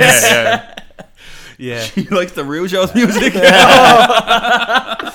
Who wouldn't? No, you're actually marry her, Graham. Okay, I will. Boys. Yeah, I liked this match. Thought it was good crack. Yeah, it was good. Good fun. Yeah. Anything to add, lads? No, I've nothing to add. I know it's no, it's good. So after that match, Sean Mooney's backstage and he interviews the Rude Brood, and he asks about Bobby Heenan, and Rude is like, "Hey, shut your mouth." Shut your mouth, Mooney. And then Perfect tries to get a few words in, and Mooney cuts him off. And just but Perfect keeps going, which even is though smart. He's cut off. Yeah, because if he went, oh, he'd look like a dumb cunt. But the fact you just keep shouting, like, oh fuck it, it's good. Yeah. So, right, hold on. So I'll take a breather for a sec. I'm going to insert some audio here. You can listen to it, and then we will discuss it afterwards. All right, ladies and gentlemen, we are just moments away from the members of the Bobby Heenan family facing these 4 men, the Ultimate Warriors, including Powerhouse Jim the Anvil Neidhart. Yeah. Heenan family, Haku, Brainbusters, Andre the Giant. I hope we don't ruin your Thanksgiving dinner. I hope we don't eat too much. Oh, please, the Rockers, Marty Jannetty. Oh yeah, it's gonna be a whole lot of rocking and rolling, a whole lot of strutting and strolling and taking care of business, because we are fired up and we are ready. The Ultimate Warriors are gonna rock this town. Heenan family, get ready, because we're gonna take you downtown Survivor Series style, and get ready, because the Ultimate Warriors are coming with both guns loaded. Isn't that right? Each one of these men have taken steps in parts unknown. Each one has an organ donor card, and if he shall fall, he leaves all that he has with the others that stand before him. You, the Heenan family, have not united. I have bonded these men in the darkness and the deepness with the pain, and they shall deliver. I bring you the power of the Ultimate Warrior. So that was me and Jane Oakland interviewing the Ultimate Warriors team. Darren, would you like to go first? Yeah. See, what I've done is, right, I've taken the liberty yes, transcribing what the Ultimate Warrior said, so right. We can analyse it further. Yes, right? please go ahead. So, each one of these men have taken steps into parts unknown. Grant, that's cool. That's where he's from, isn't it? Yeah. Like, each one has an organ donor card. They do, I heard that much anyway. And if he shall fall, he leaves all that he has with the others that stand before him. So he's going to leave his kidneys and so liver. He's leaving his body on the warfield. Yeah. However, you, the Heenan family, are not united. Alright. I have bounded these men in the darkness and the deepness. The deepness.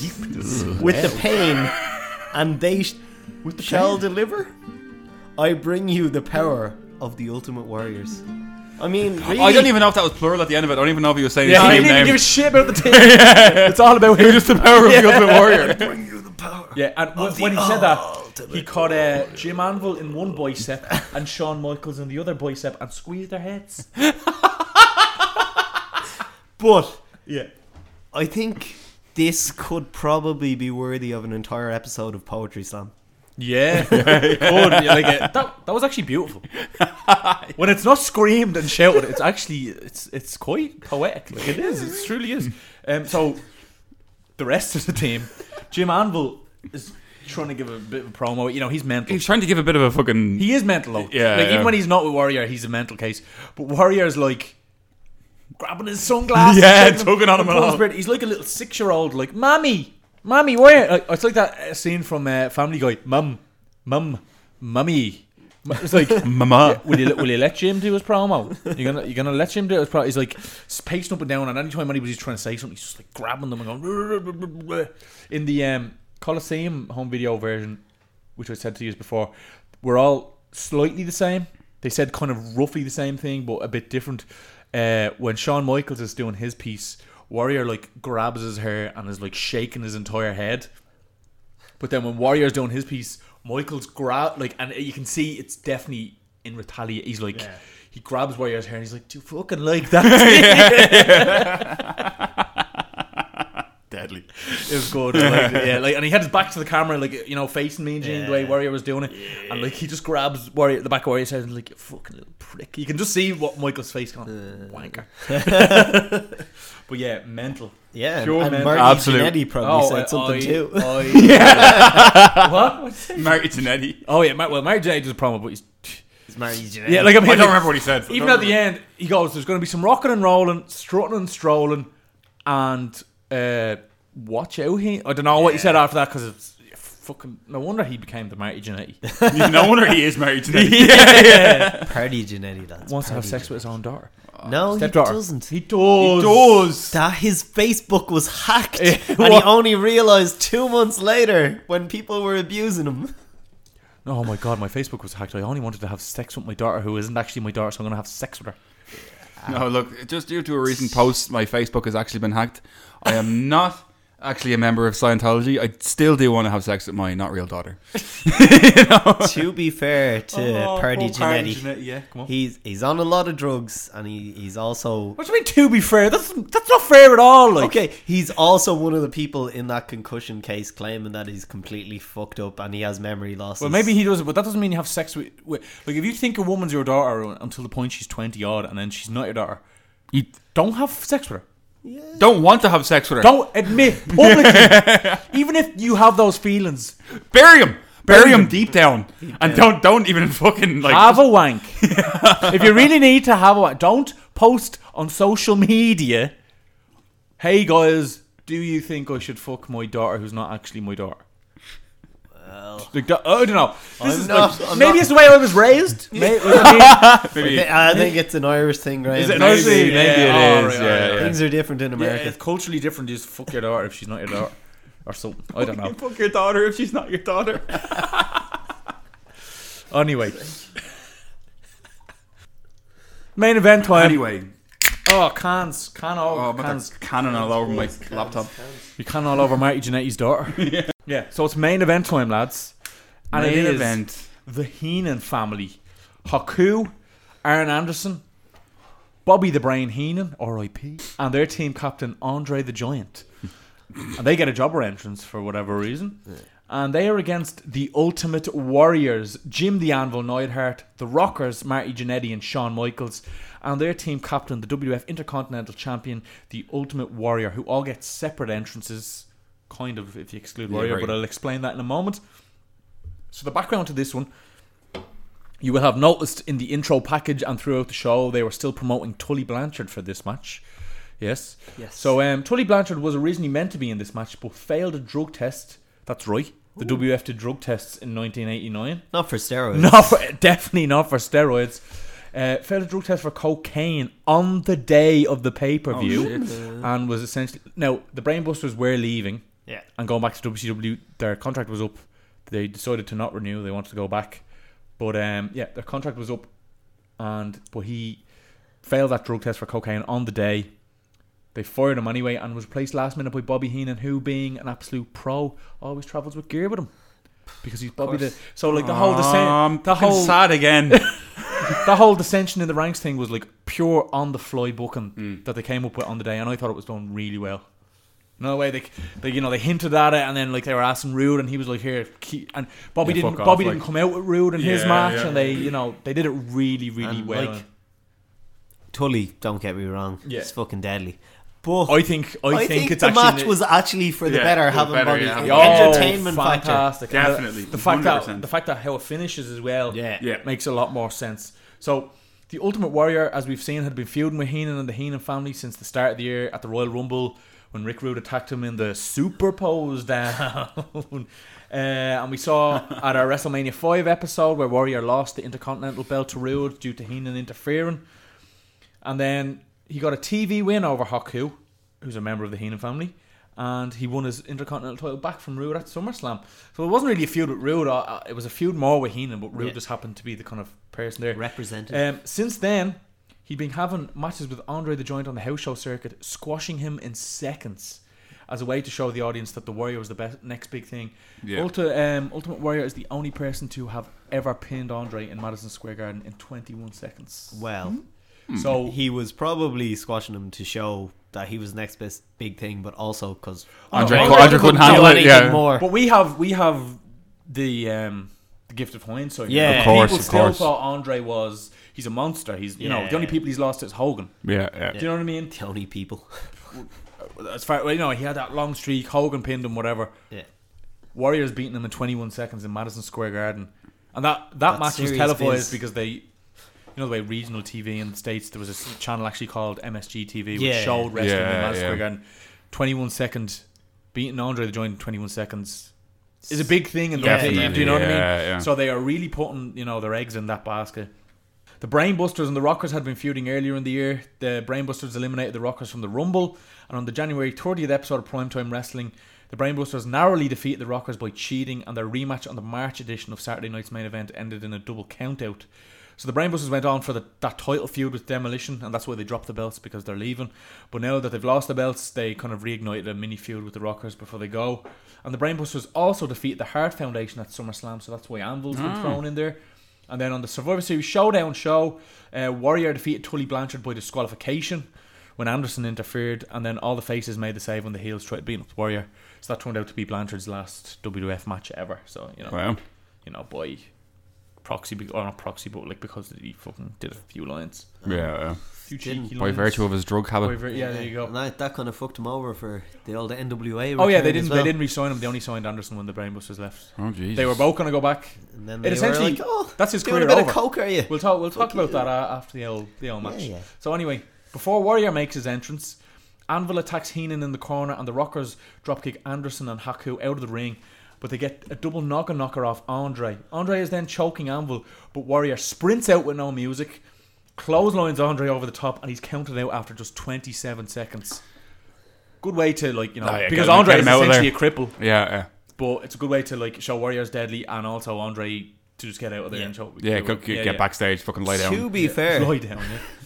Considering he still Andre, takes a bump over the top rope. That's what I was going to say. Yeah. Considering he can do very little at that stage, he took the old bump over the top rope quite nicely. If we hark back to our last episode, Halloween Havoc, Dan Spivey couldn't get over the top rope. Who? Meet that So, if in 1989 Andre the Giant can do a bump you can't, you need to fuck off. Yeah, sort your life out. Consider your fucking day job. Yeah. Go do something else, you prick. Maybe be a salesman or a fucking... Yeah.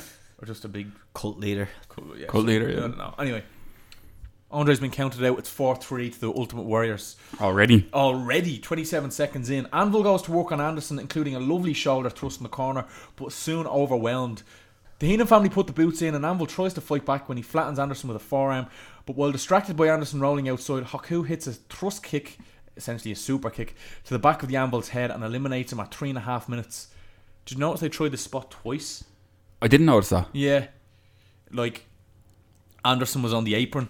Anvil ducked a clothesline from Haku, forearmed Anderson off the apron. Anderson bumped, and Anvil waited for the super kick, and Haku must have forgotten, and he just kind of axe handled him and kept beating him. So they did it again. It was very subtle, but they did it again, and then they did this elimination. So the Rockers use very frequent tags and work over Haku's arm. Seriously frequent tags. Within 3 seconds of each other. Within 3 seconds. We'll probably just get that spin on that arm. Yeah.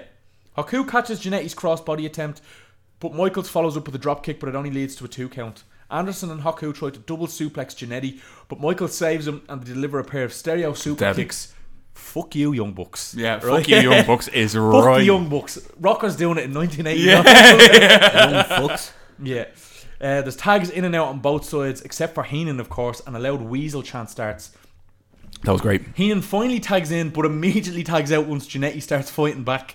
Haku delivers a thrust kick to Jannetty, who kicks out at 2. You can actually hear someone calling kick out at him. I don't know who it was. And then Heenan tags in, delivers a knee drop, and eliminates Jannetty just shy of the 9-minute mark, and tags back out again to, pure heat magnet. Yeah. He does this throughout the entire match. Oh, he's unreal. He is. What He's a brilliant. prick. In the best way possible. Yeah. So Warrior slaps a bear hug on Anderson, who rakes the eyes to escape. He tags Haku, who sprints right into another bear hug before being slammed. The Heenan family fight back by beating on Michaels for a while, but he gets a tag to Warrior, who unloads on Anderson and then rocket launches Michaels on top of Anderson for a near fall. Thought that looked cool. Yep. Haku tags in and tries a crossbody, but Michaels ducks and hits a crossbody of his own with a little help from Warrior. Yeah, pushing him off the apron. The first time he did the rocket launcher thing, I thought it looked cool. The second time we kind of pushed him, I thought it wasn't. Yeah, but that probably wasn't meant to happen. Warrior was just kind of going into pacing business up and down. He was going mad, apron, yeah. There was actually one point where he went around to the other corner and he growled at them or something. Yeah, he was like they were probably like, here, fuck off. Yeah, go back to your fucking corner, pal. So anyway, Michaels hits that crossbody and pins Haku just shy of the 13-minute point. Anderson throws, so it's 2-on-2 now. Anderson throws Michaels outside, and Heenan teases, diving off the top to the outside. but bottles it and comes back down, and everyone is like, fuck you. Even me, in a good way. Anderson and Michaels go at it with some fast-paced offense till they collide heads and both go down. They battle back to their feet where Anderson hits his patented spine buster, which is a thing of beauty, and puts... This, I messaged you guys saying I think I fancy Arn Anderson. It was just after I saw that spot. And he pins and eliminates Shawn Michaels at 15 minutes 47 seconds. Warrior storms in with a trifecta of shoulder blocks on Anderson, but Anderson sidesteps him, and Warrior is spilt outside where Heenan again teases a dive but bottles it again. Anderson and to a lesser extent Heenan work over Warrior on the mat and in the corner. This time it's Warrior who sidesteps Anderson, who then collides with Heenan on the apron. Warrior hits Anderson with a big gorilla press drop followed by the ultimate splash to the back and eliminates him at 18 minutes 19. Heenan doesn't realise Anderson has been eliminated and shouts for him to come back to the ring. Heenan finally realises he's been left alone with Warrior and bumps around like a madman all over does some serious the ring bumps. and outside of the ring, upside down, left, right and centre. The Brain tries to run away, but Warrior brings him back to the ring, hits the shoulder tackle and ultimate splash to win the match and become the sole survivor. 20 minutes 28 seconds. Good crack. We're not finished yet. There's a little bit. He runs up the fucking aisle after Bobby. He won't let him get away. Sprints up the Bobby Heenan, who was, you know, powders. He's in bits. He's the top line. Ultimate Warrior celebrates for a couple of seconds, sprints up the aisle, and literally runs through Bobby Heenan. Clotheslines him on the way. Like, he doesn't even stop. No. He just clotheslines him and keeps running. And Heenan is like selling it on the floor. Fan-fucking-tastic. So good. Yeah. So good. I know in later years, Heenan obviously came out and said he fucking hated working with Warrior because he was so stiff with him and he was fucking idiot. Yeah, And but a lot of the people Warrior said a lot of bad things about Heenan. Yeah. But they had fucking great Deadly chemistry, chemistry, didn't they? definitely. Yeah, like Yeah. the crowd fucking ate it up and it was just so entertaining. Like, Yeah, I had a great time in this match. Same here, Even yeah. people like, I know this is bad, like, but Anvil never became the star that Brett did. I suppose Yeah. he's the Jannetty of the Heart Foundation, though. I do have him a peg above Jannetty, Definitely. in the ranks. But I was about to say, not the same. not though. the same. Yeah. You know, when tag teams split up, there's always one who goes on to Yeah, of course, you of know, course. but Edge and he's- Christian. Yeah, Edge and Christian, Yeah. for example. Even though Christian's deadly in my. Oh, he's deadly, but he didn't get to the yeah, edge yeah. level. Yeah, but even those lads were just fucking stars. Like, do you know what I mean? Everybody Yeah. in this match was fucking deadly. Yeah, It no, I was completely really good agree. fun. Completely really good agree. fun. Heenan, who is not a wrestler, come on, he's not a wrestler. He does amazing for not a And, wrestler. fucking and is a Monsoon wrestler. keeps just going, it may as well be 4-on-3 because he's. And then the minute Heenan is left on his own, he's like, yeah, it's 1-on-1 now. It's like, yeah, nice one, Monsoon, you fucking idiot. Yeah. But, great stuff out of yeah. everybody. Excellent Even stuff, Andre, fucking putting it all out there. To bump over the Yeah, top taking that rope, like, fucking bump. Yeah. Jesus Christ. Deadly stuff. Yeah, very much so. Like Michaels being left in for so long Same, after it Jannetty was almost gone. kind of feels like they're Like they've teasing already it a little bit realised as well, that this Jannetty guy is the who's- Jannetty. who's and who, Michaels like, is- Yeah, Yeah. fucking right they have. And it was Like, actually this the first spoken word promo we've seen from Shawn Michaels. It's the first one I can remember. Yeah, like the other one, they might have promoted before, but it's been like, you know, generic. It was shit, nice to actually, like, you know, hear a young Shawn Michaels Yeah, voice yeah, kind of yeah. come across, like, you Yeah, know. it was good. It was good. It wasn't a great promo, but No, you not- could no, see not- what no, he would no, become. no. But it works for 1989. Yeah. Like, I've forgotten the last match. I'm absolutely forgetful. Frederick tonight. Man of the match in the last match, and then man of the match in this match. And maybe some mullets in this match. Oh, that's Yeah, some mullets in first. this match, That's yeah, mullets some mullets first. this- alright. So we'll start with the Heenan family. So no one on the Heenan family. Haku. Haku, definitely. Hold on. Yeah, okay. I think Haku. Yeah. Haku. The Rockers. And both Rockers. I think that's where it ends. I think Warriors promo at the start is not the same haircut he has in the ring, I feel. You know the promo we did it where he's Yeah, thankful. yeah. He had a mullet then, but he doesn't have a mullet in the. Oh no, That's a mullet. That's a he mullet. does, yeah, That's a sorry, mullet. Yeah, I'm wrong. We'll cap it there at 17. 17. Nice- Not bad. nice number, Not a nice bad number. fucking haul. Well, I'm gonna say my man of the match for the last match was Mr. Perfect because he worked his bollocks off. Yeah. Yeah, same. That perfect place at the end was And fucking this great. time I can't even You can't disagree. even pick it. Yeah, it's right. This one is a toughie because there's Heenan. Heenan was mine And it's before not, you it's said not just anything. because he's recently deceased. That's shallow. He added a level to this. He added a level to this match that right, was. he's obviously a limited in-ring performer.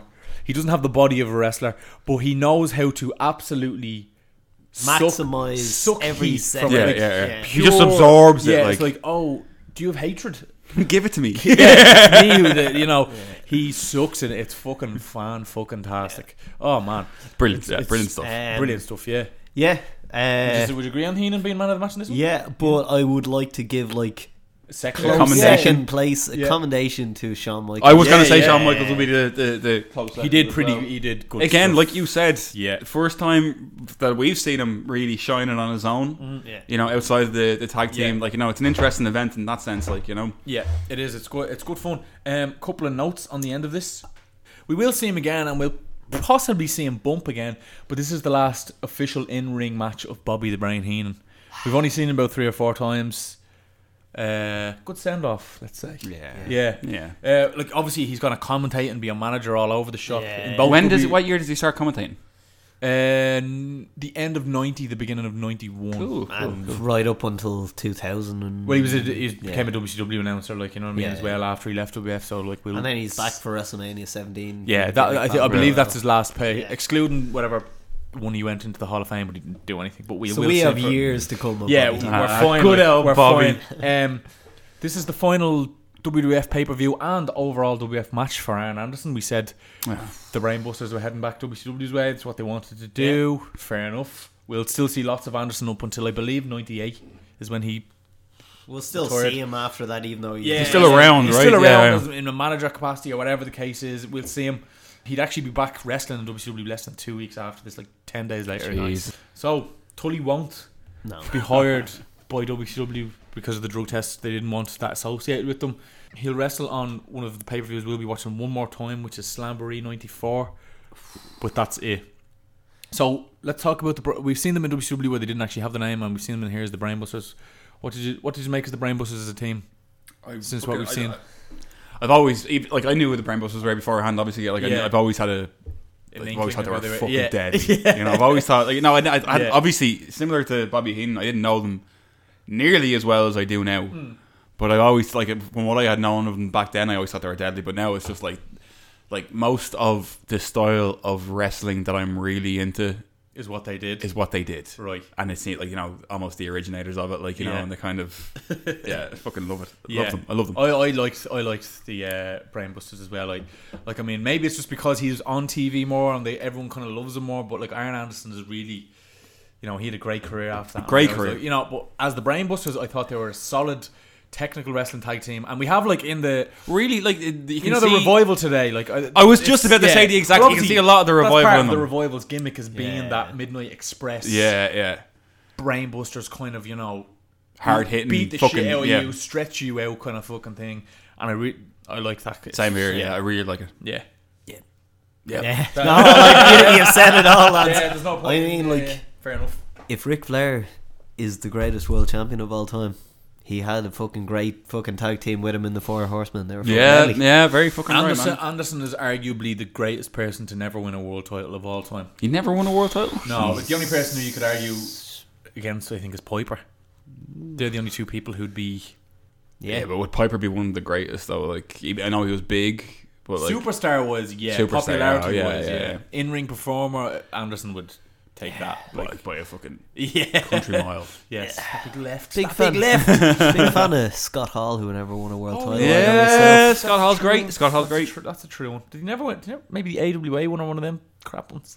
No, I don't think he ever won. He won the Intercontinental. He was tag team champion, but he was never a world champion anywhere, as far as I know. He's a good one as well. That's a great call. Do you know what else is a great call? A lovely can. Correct. I'm still struggling to believe that we got an hour and 40 out of this show. Yeah. And well, hour and 40 by the tracking of the recording at the moment. I'll clip lots of shit. Oh yeah, so we probably won't end up being an hour and 40 at the end of it. So, anyway. men of match. Men of Mitch. Men of Mitch.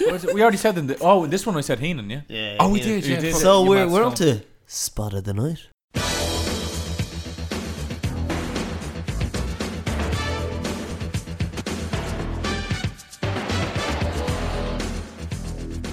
Can I go first? Yeah. So my best match is main event. Yeah.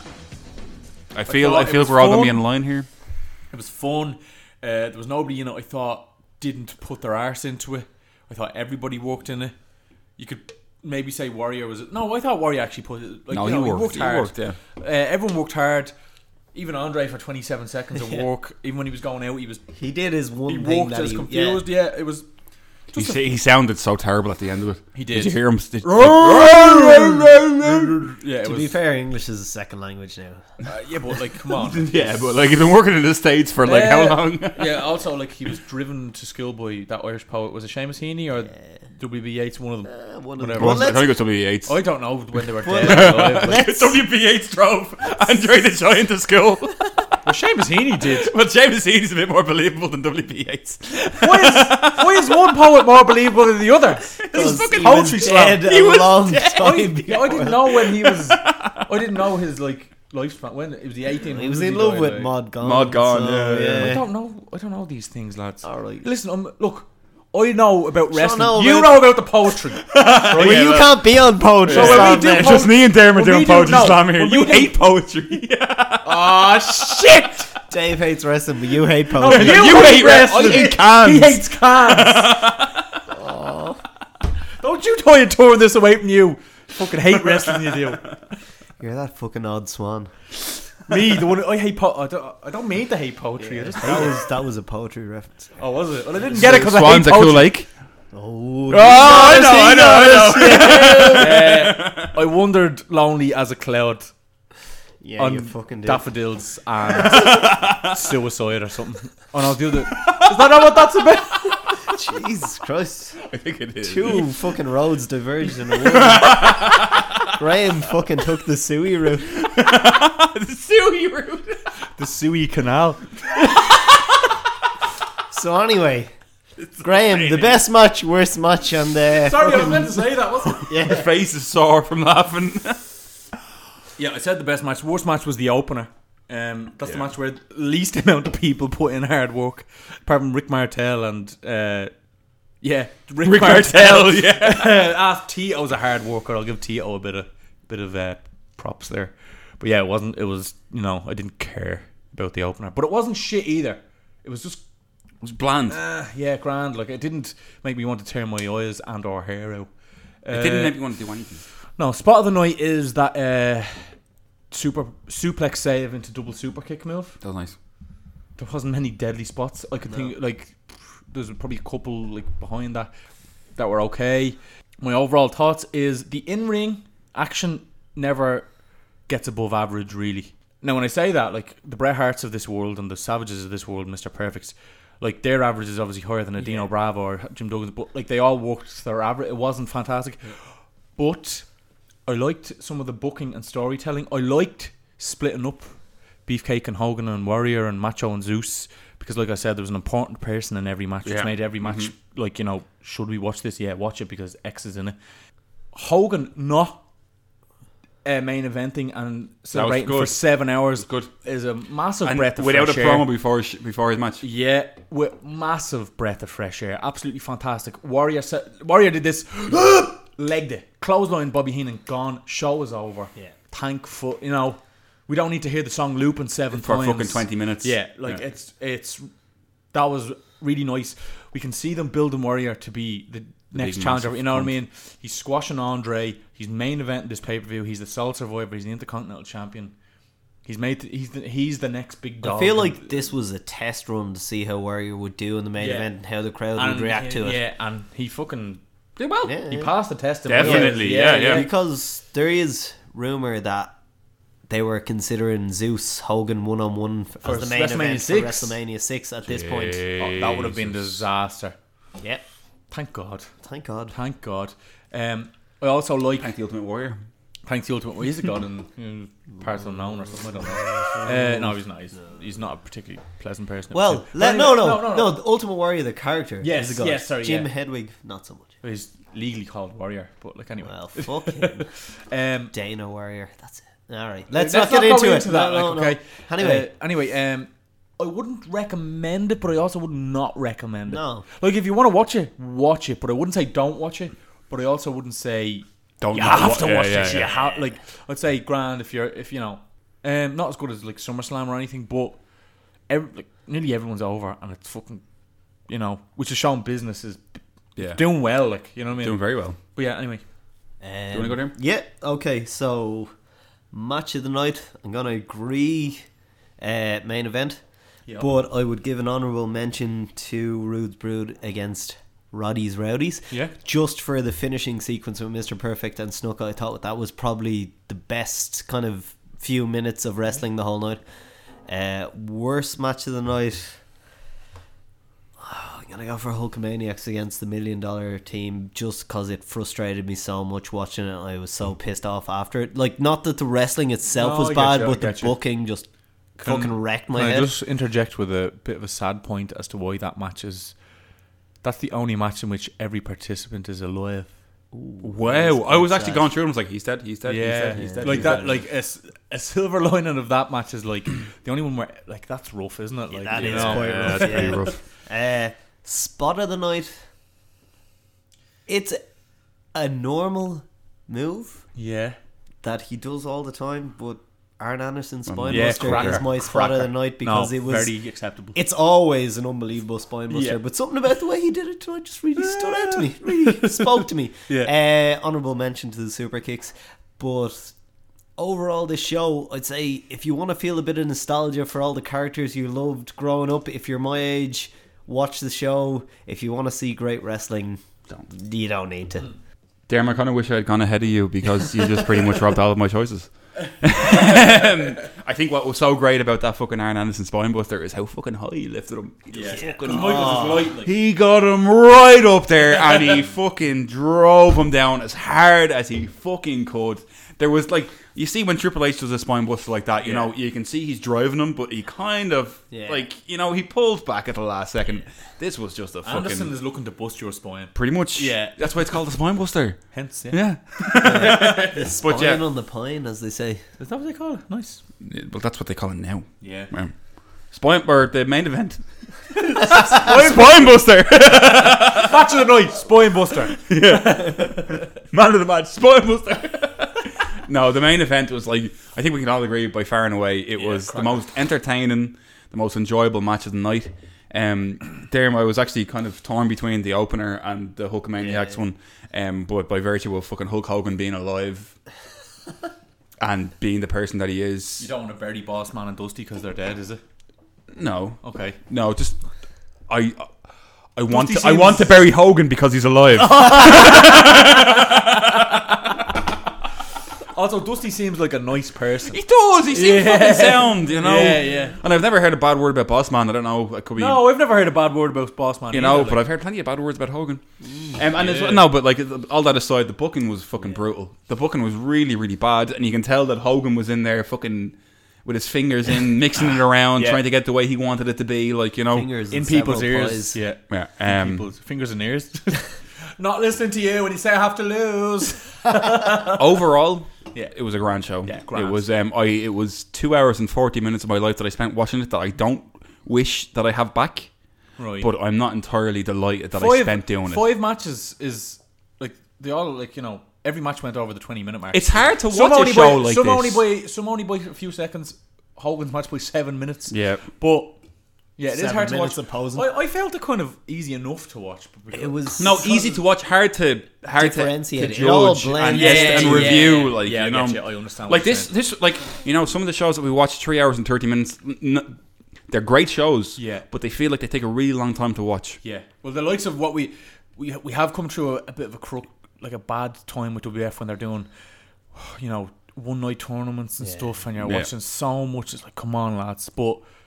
Like, SummerSlam was good. This isn't as good as SummerSlam, but hopefully the show's going forward. For WWF at least, WCW have been cracking. 1989 WCW. It's their year. Yeah, fuck yeah. I think the one thing that does help this show flow is Jesse. His commentary in this show. Yeah, you gotta give him a shot. Yeah, he's brilliant. He's absolutely fantastic. He doesn't actually call it as a heel. He calls it as it is. As it is. It just so happens that he's right all the time. Yeah, it's so mad. Like, you know what I mean? Stop making heels out to be sound. Yeah, it's like actually kind of, you know, on the ball. Like, yeah, like it's anyway. Yeah, all right, that's good me. Good time. Yeah, good show. Get the grand show. Check it out if you want. Yeah. So you're not gonna miss something by not. Let's hit the finances for a momentarily. Average ticket price. Guesses. $20. 18. $16. 1989, which is roughly $31 2007 money, which is okay. Decent enough price. Yeah, it's good value. The pay-per-view did a 3.3, which is 325,000, which is 75,000 more. Sorry, I did that wrong. It's 385,000 boys, which is 75,000 more than last year's Survivor Series. And here's an interesting thing about how pay-per-view has become the norm. So this did 385,000 boys. Survivor Series 87 did 385,000 boys, but that officially got a 7.0 because that, yeah. so many so the way less it works people is could have it. 7% of people in 1987 who could get pay-per-view bought it, and that was 385,000. 3.3% in 89 bought it, and it was the same number. So that shows that the amount of homes that can get pay-per-view is getting bigger and bigger, which is pretty cool. So that was the final proper WWF pay-per-view of not only 1989 but of the entire 1980s decade. I say proper, obviously I said it the last time, we will be on to what I feel this pay-per-view was kind of only built for, which was, well, not only, it was a tester. It was testing all these wrestlers, like we said before, but also to promote No Holds Barred, the match, the movie, which will be the No Holds Barred movie, followed by Macho King Randy Savage and Zeus versus Hulk Hogan and Brutus the Barber Beefcake in a steel cage tag team match. But before that, we have the final WCW pay-per-view of the 80s, and that is Starrcade 89, which is featuring two there's an Iron Man tournament and an Iron Team tournament. Oh. So every team and every man will face... Sorry, I need to word that better. Round robin, you mean? Yeah. So every team will face every other team, every man will face every other man. So in the tag team tournament, it's the Road Warriors, the Steiner Brothers, Doom, and the Samoan SWAT team. And in the singles tournament, it's Ric Flair, Sting, Lex Luger, and the Great Muta. My! I'm just going to go have a wank right now. Actually, lads, because I hate wrestling, I'm actually not going to watch that. But on paper, that sounds like fucking. It sounds like gold. Yeah, gold dust. Just get these teams and those lads and wrestle. Let them fight each other. Yeah. So they'll all wrestle each other once, and then there's a points system. Yeah, I don't know. We'll find out when we get there, and it should be good crack. And then after that is No Holds Barred, and after that we are into a new decade. 90s. I think finally into the 90s. We will do an 80s retrospective, and that sort of thing. Well, lads, it's been a pleasure so far. Until then, should we? Nah, don't even bother with social media. You guys don't give a shit. Instagram, you're not even listening. Boy God, we're finished now. Boy God Almighty on Instagram. We don't really update anything else. The Facebook does an occasional thingy. When there's a new episode, but that's about it. Instagram. Do we have a Twitter? Do you want us to talk to you? Like, what is your problem? All right. See you later. Bye bye. Good luck. Bye. Adios. I don't know much, but I know how to love you, and that may be all I need to know. Look at these eyes, they've never seen what matters. Look at these dreams, so big and so better. I don't know much, but I know I love you, and that may be all I need to know. So many questions still left unanswered. So much I've never broken through. And when I feel you near me, sometimes I see so clearly the only truth I've ever known is me and you.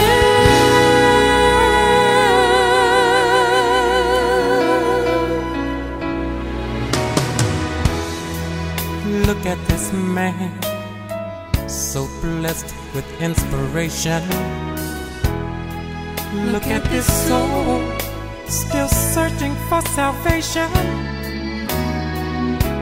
I don't know much, but I know I love you. And that may be all I need to know.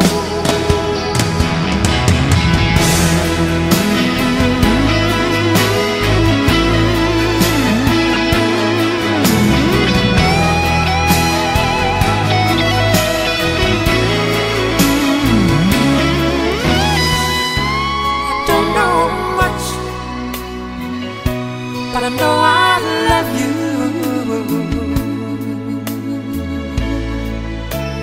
That may be all I need to know.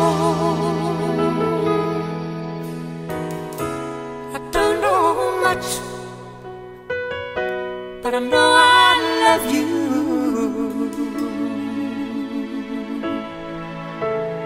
That may be all there is to know.